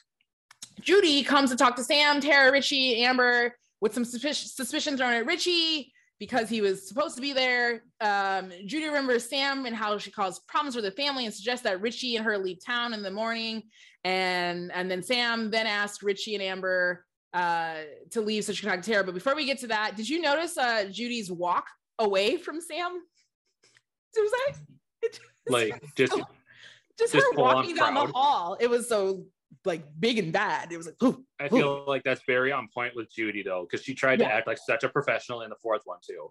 I loved it though. I thought her name is what is the actress's name? It's Marley Shelton. Marley is so funny, and I was like, she's so good at this character, and that's what I mean about an actor that just stands out. She wasn't doing anything but walking down the hall, but she was fully Judy Hicks walking down the hall, just marching away. It cracks me up when I think about it. I love her so dearly. I think she's the best addition to this franchise that we've seen in a long time. I will say I was not a fan of her in the fourth. I liked Marley. It's just Judy kind of irked me so bad in the fourth one. But here, I like that we saw a more non-kooky side of her. Like, we saw her wanting. She was trying to intimidate Sam. I liked that. But she also had her goofy side, like her little like loving, doting mother side. Yeah. And then obviously in her big scene when she's trying to get back to Wes, that gutted me so bad. Yes. We're gonna get there. Yeah, we're gonna get there because I do agree with you. Again, she had what, 2 scenes, 3 maybe with the kids in the beginning in this movie, but it gave us so much more to her as a character, and she killed every scene. God, she killed that scene that we're gonna get to. So I really enjoyed her. Rest in peace, Hicks. We love you, girl. Okay, so this is the moment I was talking about earlier where Sam tells Tara, she reveals that when she was 13, she was in the attic of the old house. Cody already knows what I'm going to say. Sam was in the attic of the house and she found a diary that her mom wrote when they were teenagers, thinking it'd be about her dad and how they fell in love. But it turns out that it had the confession that Sam was the illegitimate daughter of Billy Loomis, because we all keep our old high school diaries in the attic of the house where our children can find them easily and learn horrible family secrets. That's completely believable, right? I wouldn't know. Is that a small town thing, Cody? I don't know. I'm sure I have like a couple of journals lying around in my room somewhere, but with a horrible family secret? I don't know if I have any horrible family secrets, but you know. Right. I just feel like this is bad screenwriting. This is bad screenwriting. There's other feasible ways for Sam to have found out that she is the daughter of Billy Loomis rather than a diary because she was looking for Christmas presents in the attic of their home. That is bad writing. Like, I don't have the solution, but I know there's one. Anyway, so she's telling Tara this, and that's why their dad left, which is kind of shitty as a dad. Like, yes, that's awful what their mom did, but also it's not the kid's fault. And you can't just abandon your 2 girls just because, you know. Right. And I can't even imagine what Sam must have felt knowing realizing her dad was behind her. Like, that's a lot of guilt to hang on to now because of that. That's a lot of guilt, and that's horrible. But again, she was 13. Yeah, she was 13. So it's a very 13 reaction. Like, to just not care about finding a moment of silence or privacy. It's just like, you did this and I did this. And yeah, I totally get that. And I totally feel sorry for Sam in that respect. She was dealt a shitty hand though, because she's abandoned by both dads now. Just kidding. Oh, sorry, Sam. So she's filled with guilt and horror. And she fled town because she thought she was going to end up just like Billy, which there was no indication that she had any psychosis issues as a child until she found out about her dad. So I really don't understand the leaving of the town thing. I don't. Yeah. I wonder if a lot of it did become because of her drug dependency, that's when the visions kind of came into play. For sure. And that makes sense, right? Like, you just like, because that was my question. Do you find out you're related to Billy Loomis and then you have a psychotic break? Is it that devastating for you? I don't know. I'm not the daughter of a serial killer. I don't know if I've never really been a part of this man's life, if I would be that distraught to break into psychosis that I found out I was his child. Yeah. I mean, again, we wouldn't know until we're put in that position, but I can't see myself either. But, you know, Sam was pretty much hit twice. Her dad's not her dad. Her real dad is a killer. He really is a killer. But But it sounds like her mom really loved her. I don't know. I just want to know more about this family dynamic. Like, was it a bad household? It sounded like your dad liked you. So I'd have been kind of, for me, I can't speak for anyone else, like you said, but fuck this Billy Loomis guy. This is my dad. This is my dad. Like, he's taking care of me. He's here. I am his daughter. That's usually how it goes, though. And when it comes to teens finding out truths like that, they'll be like, you lied to me this whole time. I hate you. Yeah, they're very dramatic. So, I mean, her feelings are valid. I totally get it. Again, I don't feel like the actress perfectly executed the emotionality that had to come out through this monologue. But I do feel like my girl, Jenny Ortega, said everything she had to say with her eyes. 100%. She took us on a journey. It was disbelief, then horror, then anger, then she took us on a real journey. So much so that when she said her "get the fuck out" line, both screenings, the audience audibly gasped. They were like, damn, that's how impactful Tara's reaction was to them. Yeah. No offense to this, Melissa. I think maybe there were better takes, is all. So Sam is outside the room and, Richie's outside the room. Sam flees because she was told to get the fuck out, and tells Richie he should go back to Modesto in a very, I don't know if you felt this way, it felt very like daytime soap opera of like, you should just leave. I'm no good. I get that. I can understand that. Yeah. Yeah. And then Richie says, I love you. She doesn't say it back. Does she? I don't think she does. But yeah, she calls him a dumbass or something. Oh, yeah. She calls him a dumbass. I mean, it's 6 months. So I guess I love yous are fair, but also maybe she doesn't love him. Maybe she's incapable of love like her dad. So lots of emotions. But he vows to stay with her until Tara is safe. And then Sam says they need to find an expert. Cut to Sam and Richie find the home of former Sheriff Dewey Riley. We all know David Arquette, who lives alone and is separated from Gail Weathers. He's watching her on a now successful morning news show. Dewey doesn't want to talk to Sam and Richie until Sam says that she is Billy's daughter. Then Dewey suggests that if the killer was inspired by the first Stab movie, that there's certain rules they need to follow to survive. And number one is don't trust the love interest. Lots to unpack here. First of all, we saw Tatum. Yes, we did. That was very sweet. It was after getting kind of the shaft throughout the franchise. I still would have loved if Sydney had named one of her girls Tatum. I think that would have been the ultimate tribute. But yeah, who knows? Maybe who knows? We never got to see the girls, so no, we just saw a stroller. Which I'm like, are you walking one girl, or are there two in that stroller? I mean, I don't know if it looks big enough for two. It could have, but it didn't look that big. It didn't. It looked like one. So I was like, maybe the other one's at home with Mark. I don't know. Yeah. But I'm not going to mom shame you, but I'm just saying, I didn't see two. What do you think about Dewey's rules for the franchise? I know some people have issues with them saying like, oh, these don't ring true, but it's like the rules are always changing, Yeah. And this one, he's particularly talking about relating. Yes, exactly. Yeah. That's right. I think my second viewing, I was much more gracious to that because I was upset in the first one because I was looking at it the lens of Stab franchise, aka Scream franchise, but he is specifically talking about the first movie. So that makes more sense to me. The love interest thing and the group of friends thing and all of that. So I totally admit that I was wrong on that point because it makes more sense now. So he refuses to help them. He calls Sydney. We all talked about, in case you didn't know, I found this out in our clubhouse room. Mark, that's Kincaid from Scream 3. They made it work.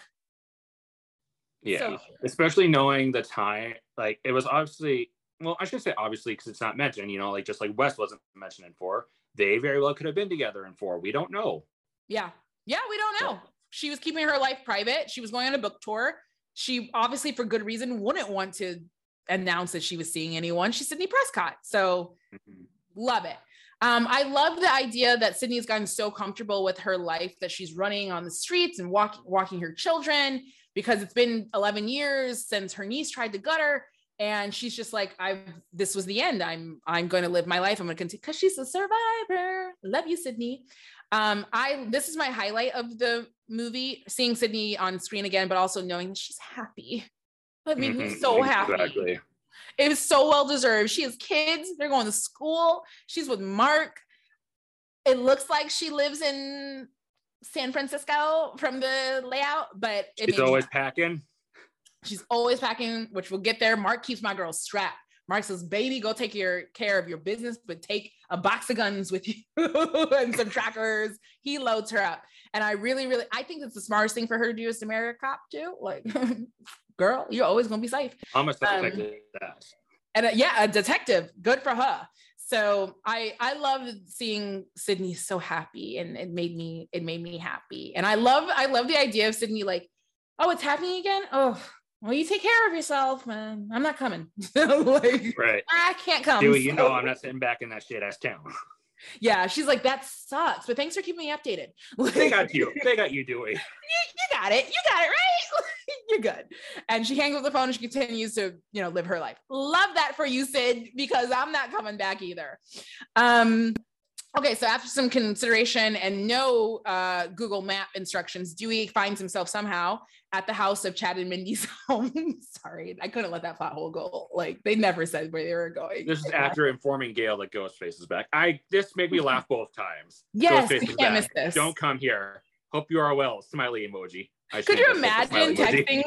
But don't you think that Gail, okay, so maybe not, because the town is small. Here's my reasoning. Gail is a network news anchor, like on Good Morning America. Yeah, Wouldn't the news, but wouldn't she know that? Like, wouldn't it have made national news? I'm not sure. She was on TV, though. It was early morning, and Tara got attacked late at night. So I'll put that aside. Yeah. I'll put that aside. I won't grieve on that one, but I love the idea. I love that moment of Dewey just like, maybe I shouldn't have texted that. And then that's awful. Little Easter egg too of Gail talking about bangs. She's like, don't ever let me cut my bangs again. Yes, and it's so funny because I'm the only one that defends her bangs. I'm like, I love it. I love the bangs.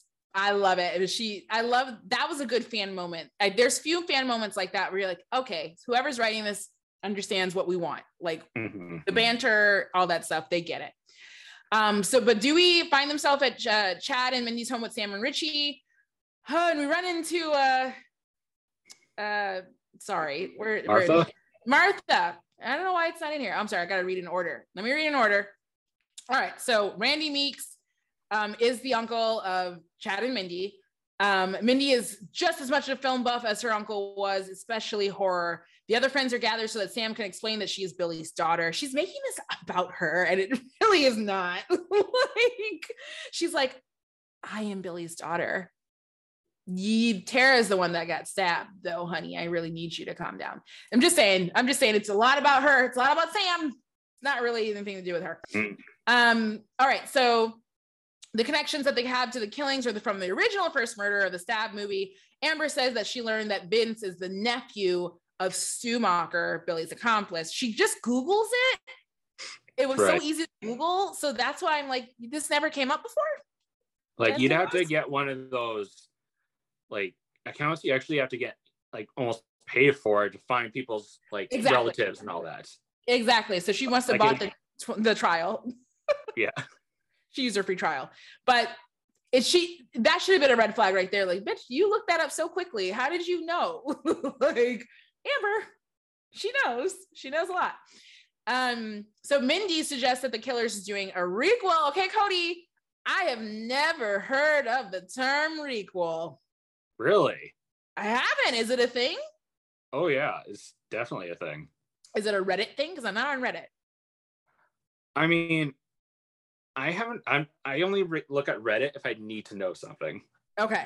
Or like want to know like the Discord on things. But no, this, I don't like, I know I didn't come up with it, but the idea has in my head. It's just like, there's sometimes where it's like, okay, well, like that's almost what I called Scream 4 when it came out. It's like, not in this sense. Well, I guess it's in the same way, but like I thought, I didn't know what to call Scream 4 or what they wanted to call it.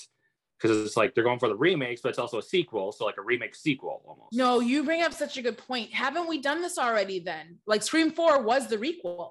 Literally to the T where Jill was Sydney. That's the requel. So why are we doing this again? I'm wondering if it's just because maybe it didn't work out the way. I think because now like the way that Mindy is describing it here. Yeah. Is more in the sense of how Hollywood is doing it now, like how they had the new Star Wars films and now with the new Halloweens, it's they're kind of going more for that idea as opposed to remakes. Gotcha. I feel like I've never heard the term requel, but I know what she's talking about. And to me, I call it like legacy sequel, whereas you're going to bring the old in for a new story in the new. That's how I feel about Jurassic Park and Halloween. It's like we have all our old players, but we're bringing it up to date for these new viewers. I've never heard the word requel, a reboot and a sequel, but I think it's the same thing, a legacy. Yeah. Legacy thing. Now that you pointed that out to me, it kind of makes me a little mad because we've done this before. We saw, and I still think Scream 4 did it better. I think it all just comes down to the theme of it. Like 4 was about remakes. This one is just about reboot sequels things. Like and toxic fandom, which I get. Yeah. I liked that theme actually, because I'm one of them, I think. Okay, so when we get this speech from Mindy, and no offense to this actress again, didn't really nail it for me. It didn't feel authentic as when Kirby's talking about film, or what's the guy in Scream 4? Sorry, Randy. Is Randy? That's not his name. Randy. Oh, I thought you were talking about Charlie. Scream 4. Charlie, thank you. Sorry. When Charlie's talking about film in general, or Kirby, this didn't feel authentic. This felt very acting class. Like you're hitting all the acting note beats, but you're not giving it to me authentically. You know, I don't know. Yeah, Felt that. like And very yeah, sad. it's just weird because because looking at Jasmine Savoy Brown on Yellow Jackets, she is amazing on that. We know she can act. We know she can act. So is it the script? I don't know. I think it's just maybe she was just trying to get into this character in a different way. Maybe it didn't really land as well. Like I get what you mean. The performance here felt very rapid. Yes. Like she was just trying to run through the whole thing at once. Yeah, it felt very rehearsed. That's it. It felt, you could feel the rehearsal. Like, she memorized the lines and she was delivering the lines, but there was no impassion behind it, the way even Randy, her uncle, or Kirby or Charlie would have done it. So sorry, it's no offense to her. It's just a bad decision, I think, in performance wise. Again, I could blame the director, the editor. Could be better takes. That's all I know, the final product. I don't want to skip over Martha, but it's not in here, Jeremy, and you skipped over it. Martha is back. She's making snacks. I'm glad to know that you hated this as much as I did. I loved seeing Martha back, but what did they do to her? What did they, a lobotomy? That's what they did. Martha's like she was fun, but she was also very chill in 3. She's like, like when they pulled the guns on her, she's like, don't shoot me, I'm only 17. Yeah. And you could tell she had like a serious side too when they're watching the video, like, this is a huge deal, this is my brother. But now she's like, like we had talked about in the clubhouse room, she's like wanting her kids to get involved with this murder case. She said, ooh, suspects. Bitch, your uncle would be so proud. Yeah, what? Your uncle would tell you to leave town. Randy was no fool. He knew and understand the patterns of what was happening. He would tell you to get out of town until everything is done. Like, he's not proud. Like, he's probably in heaven going, you dumbasses. Do you not know that I'm dead? Do you know how I died, right? Like, playing around in this game. I don't like that either, but I love Heather Mazzarazzo. I think she's so cool and sensational, everything she does. And I'm glad they brought her back, but they underutilized as well. Like, if anyone's gotta die, it's gotta be Heather, right? Like, why are the kids being punished? You're literally his sister. You gotta go.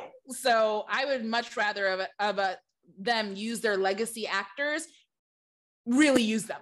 Like, if we're going for this whole you're related to someone, let's kill everybody. Let's kill Sue's sister. Let's knock out family trees, right? Mm-hmm. Let's do that. Even if Martha was barely in 3, she's still a legacy, like you said. She's still a legacy. And she was enough legacy for you to bring her back, but not for some bullshit like enjoy your snacks kids line. I hope you find the killer. They might be in my living room right now. No. Yeah. No. Also, good for you, Martha. You married a black man. Or maybe, because we never saw the dad, but we know he's black. Something happened there. I want the full story. Gail, write me a book. Okay, so again, Sam making this about herself. When Wes Wes worries his mom is next. And tell me your opinion on this, because I didn't really see it until the second watch. Mindy is kind of being a bitch. Yeah, she is being pretty harsh Big about bitch. it. I think at the time, I don't think she meant for it to be bitchy, but it came off bitchy. Like she thought he was safe. Probably it's like, oh, you're safe. You're not anything to this franchise. But then this is a plot hole too. If we are making a requel, why the fuck did Officer Hicks and Wes get the shit? Because they're not in the original Stab. They're in like right. If anything, time. they would have been kind of lower on the totem pole. Exactly, but they made a big deal to go after them. So that pisses me off, because you're not even following your own rules. Like, follow your own rules. If you're telling me this is a requel and we don't give a shit about everyone who's, even involved in the franchise, so we're not going to kill you, kill everybody then. Make it anyone who's related somehow to that number one, we're killing. We're going after everyone. I do think that's the thing with this franchise though too, like how in 2 they completely forgot about the whole remaking not remaking, but killing people with the same names. Yeah. 3, they forgot about killing in the order they died in Stab. Yeah, in the movie. Yeah. Yeah. And then 4, how they were remaking Woodsboro. They forgot about that. Forgot about that too. So it's kind of a trademark at this point to have an idea and then just forget about it. It's fine. We'll chalk it up to it's Scream. It's fine. Yeah, it's great. Well, that's where I'm going to say when I can't make sense of a decision. It's Scream. We'll keep moving on. If the Halloween fans can still be loyal to that fucked up franchise, I can be loyal to this franchise. Yeah. Halloween fans have it worse than us. Bless them. The only franchise that actually has it really good is the Nightmare on Elm Street franchise fans, because they haven't had any remakes since the 2009 one, because they shut that shit down really quick. But when it comes back, I hope they understand how we feel right now. Yeah. Keep Platinum Dunes out of the picture on that one. I think Blumhouse has the rights to Nightmare on Elm Street, though. That could go one way or the other. Yeah, we'll see. Okay, so Judy later orders foods for herself and Wes, sushi, and she goes to pick it up, and I caught this on the second time.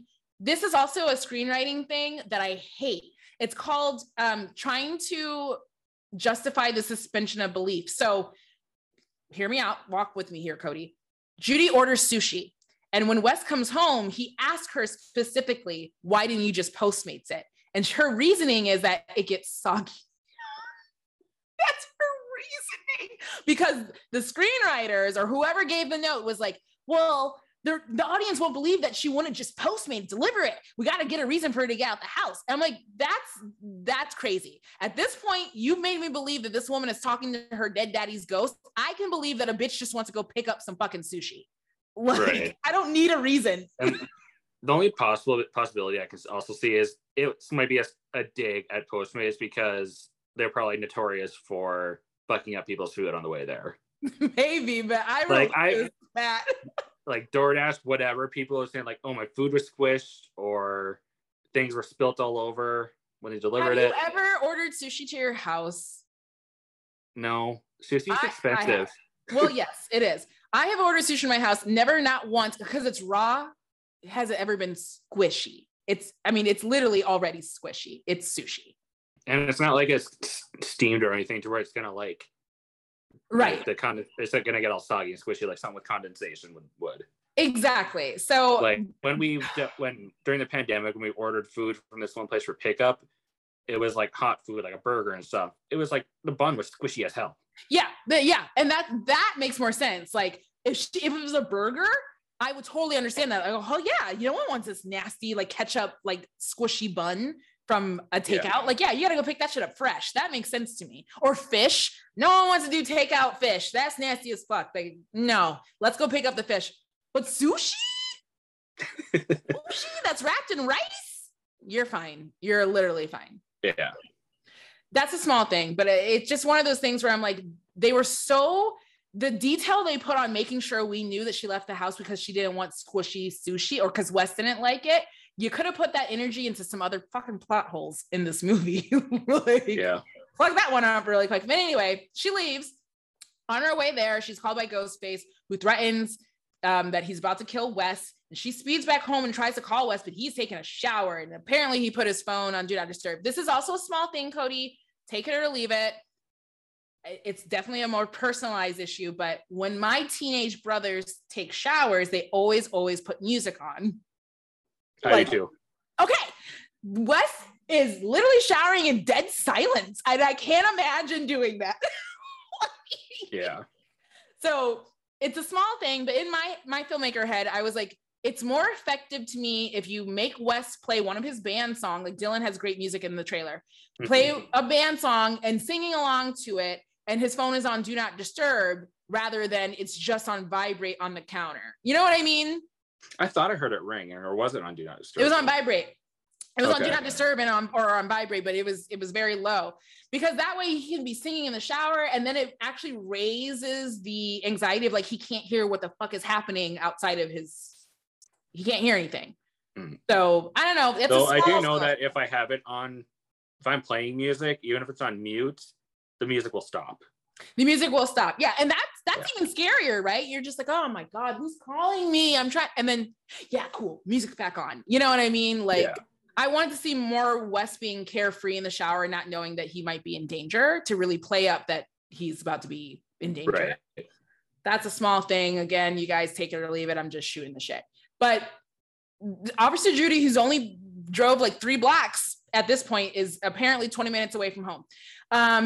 She does alert her dispatch officer that they need all units. And they're like, yeah, we're right away. Those motherfuckers now come.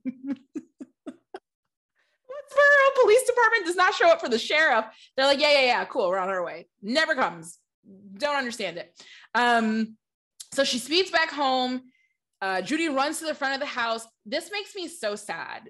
Her call, like begging for her son's life, like he's a good kid. That felt real as hell. Real. Oh my god. That made me almost shed a tear, because I was like, fuck, like she really loves her son. And she really has nothing to do with the stab movie, so she doesn't deserve it. Wes doesn't deserve it. Like, just so I can see a real mom saying something like that. Please, he's a good kid. I will do anything. He's a good kid. In the same, like, he really is a good kid. These other assholes, like, if you want Randy's rules of like virgins, you know, don't die and shit. He seemed like he was a virgin. They made fun of him for that. He didn't have a girlfriend. And he was always very cautious. He really cared about Tara, like really cared about Tara. He was the one that called Sam. No one had to call Sam, but Tara did, but Wes did. And he really didn't have to go. Like, that kind of broke my heart. I liked him. I really wanted him to stick it out. And I like Dylan as an actor. I didn't expect them to die in the same sequence together at all. I thought it was going to be Judy. I thought it was Judy. Yeah. So Judy runs out of her car. She's, I'm coming, baby. And Ghostface steps out from the porch and lays it into her so violently. Broad daylight in open. Ghostface does not give 2 fucks this time. Broad daylight in a nice white neighborhood, and not one person said shit. They didn't see anything. They didn't say anything. They said, mind my business. They pulled a Halloween with Lori running up to the door. Let me in. Nope. No. The blinds. I told you this. I imagine someone across the street actually did saw something through the blinds, was like, fuck it. This town is, I gotta go. I'm not doing it. I'm not gonna help. I'm sorry. I love you, officer. Pull up Zillow. But also I was like, you're the sheriff of the town. I feel like you should keep your peace on you. Like, you're the sheriff and you know someone's in your house about to kill your son. Where's your gun, Judy? From the car. Her mind was on the sushi. Her mind was on the sushi, because I would have went guns up, approaching the house like, I'm coming, you know. But again, I definitely wouldn't have, like, in her perspective too, I wouldn't have expected him to be popping up. Oh, yeah. No. Not on the porch. Not on the porch. I thought you were going to be in the house. So that whole sequence is so effective. Again, we don't even get a lot of scenes with Judy, but that actress is so talented. She sold. I felt her big blue eyes and the tears. I felt I'm not even a mother, and I felt that. I wanted her to make it so bad. Yeah, so bad. I've seen Marley in a lot of films, and she's mostly kind of played the goofy girl. Like, even in Planet Terror, like when her kid dies in that, she was still, it wasn't like as emotional as this. It wasn't, but it was still really good. Like, remember her hands are flabbergasted and her makeup is running and she's still trying to like hoist her son up. She's really good. She's been mostly known for comedic work. So it was really great to see her going to a level like this.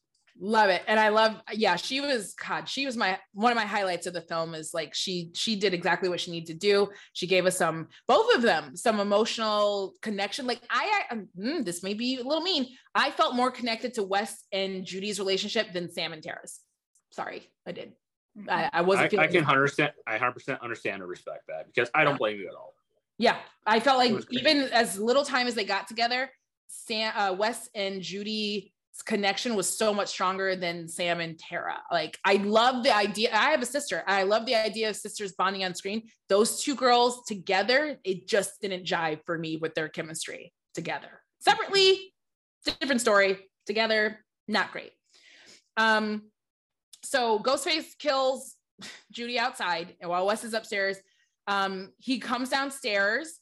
And we get a bunch of fake outs, like a bunch of like, he's opening the door, no one's there. He's opening the fridge, he's no one there. And that's fine because I think that's effective directing, like fake outs. Like you think you're gonna get what you're gonna.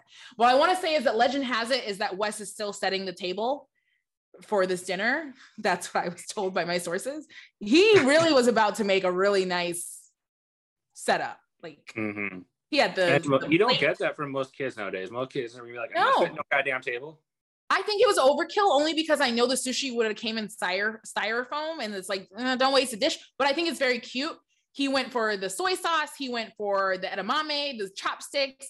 I don't know if you caught this, Cody, but I wrote it in my notes for my second viewing. When he opens the freezer, holy shit, they got a lot of boxes of Choco Taco, like 4 or 5 boxes of Choco Tacos. I think I might have caught that. I was just like, how many Choco Taco boxes does one house need? Like, I love Choco Taco too. Haven't had it in years, but 4 boxes that's quite a lot. That's quite a lot. Small thing. Really quick before we move on to Wes's death, the killer kept saying Officer Judy, and it felt very anti-Semitic. Yeah, what was that? Like, what is that supposed to mean, Judy? I think maybe it was just like a poke general character, like just very goofy and not taking her seriously. It definitely wasn't taking her seriously because it's Sheriff Hicks, motherfucker. First of all, Sheriff Hicks, not Officer. She made that very well known to Sam. Yeah, I am Sheriff motherfucking Hicks. I run this town. So that was just disrespectful. Do we think that was Richie? Because at this point, where is Sam?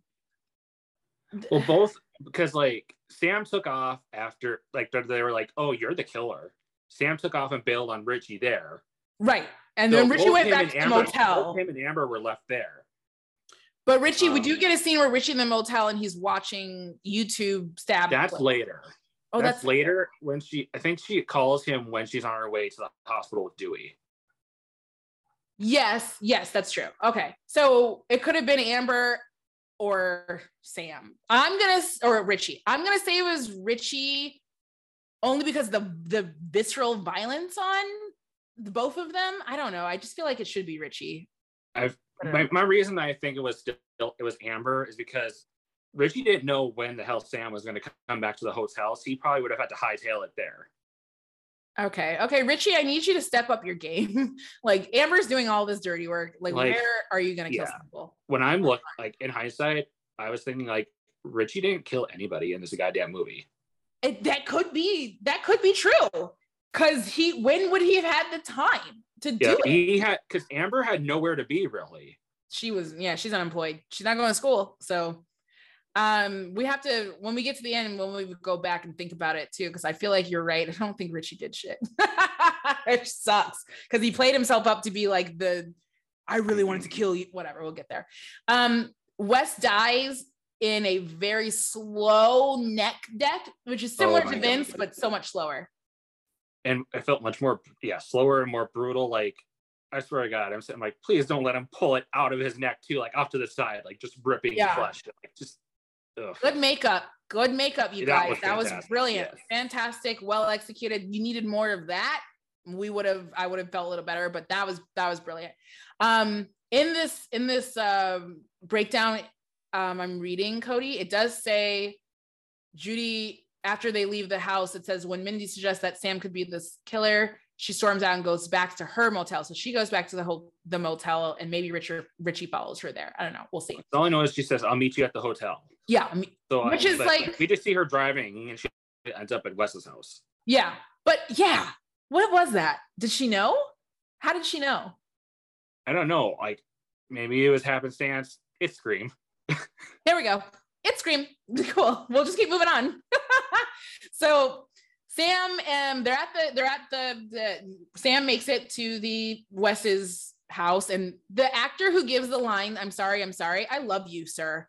You had 2 lines and you killed it. You gave me a different, I'm sorry, every pitch. Love you, sir. The officer, remember, he's like, I'm sorry. Yeah, he didn't need to give any explanation. He was doing his job. Loved he was it. keeping her away. He just using those 2 words to say everything. I love it. I hope you do well in career. I hope you have a bigger role, actually, sir, because you did a great job. I love you a lot. So Sam and Dewey later come across the crime scene, and then we get Gail and a beautiful reveal in this red pantsuit. She's just everything. Her brown hair is just shiny and awesome. And she notices Judy is dead, and they bond over Judy not liking either of them. Very cute. But then she chastises Dewey for telling her about the killings via text. And although their reunion is rocky, he admits to Gail that he was forced to retire from the job after they split up. He began drinking as the undertone to that. When Sam notices the deputy from the hospital, the hot Asian one, I guess there is some Asian representation, but he needs more. At the crime scene, she realizes that nobody at the hospital is looking after Tara, because Tara is the only one that matters in the hospital.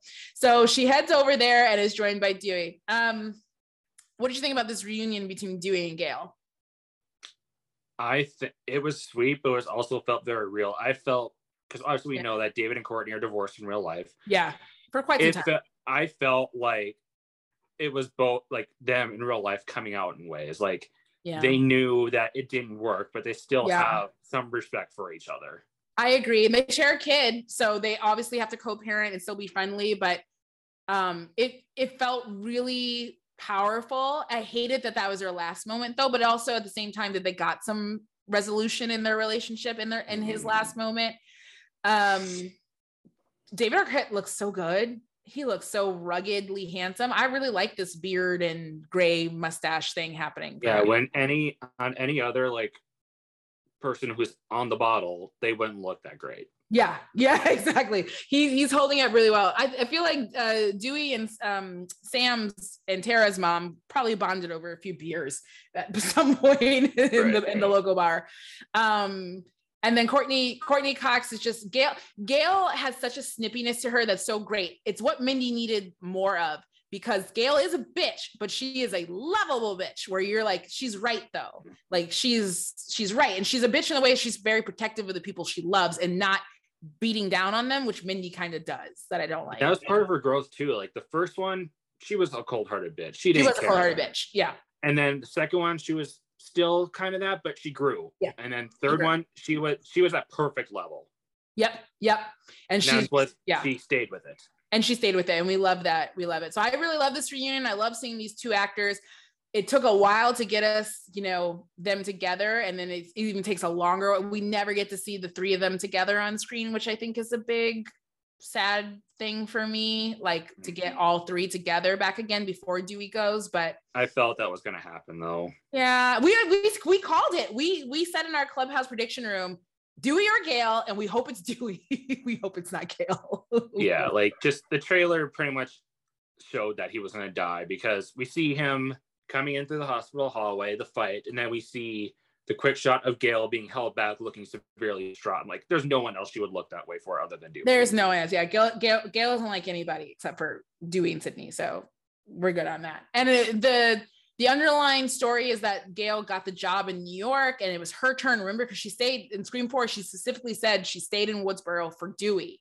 Like, that's the only reason why she's in this town. And that she was very frustrated because she couldn't write there and all these things. So Gail got the big job promotion that Dewey went with her, but after 2 months realized he's much more of a small town guy and he couldn't cut it in New York. And I think that's such a real story. That's probably the most authentic storyline. Yeah, in this whole movie. And like even in 3, when he proposes to her, he's like, you and I both know this isn't going to work, but can we try to prove each other wrong? Exactly. That's totally real. And, my hot take, I never felt they were a good pair. I liked them together, but I never felt they fit. But it was cute for them to try. They wanted to try. And that's such a good point, because sometimes people aren't meant to be lovers, but friends. And that was her best friend, as she says later. Yeah, I love that she said that. Like, you didn't kill, like, you killed my husband, you killed my ex, you killed my best friend. That was the perfect way to say it. Yeah. And I totally agree, because that is your best friend. Like, whether your relationship romantically worked out or not, that's your best friend. And it feels the most authentic storyline in this whole movie is this storyline. Because I could totally see Gail going to New York. She would thrive in New York. She was made for New York City, right? Yeah. That's built her whole career up to get to New York City. Hello, Diane Sawyer. And Dewey wasn't. Dewey is always meant to be in Woodsboro. And I love that they admit that, and that's what happened. So.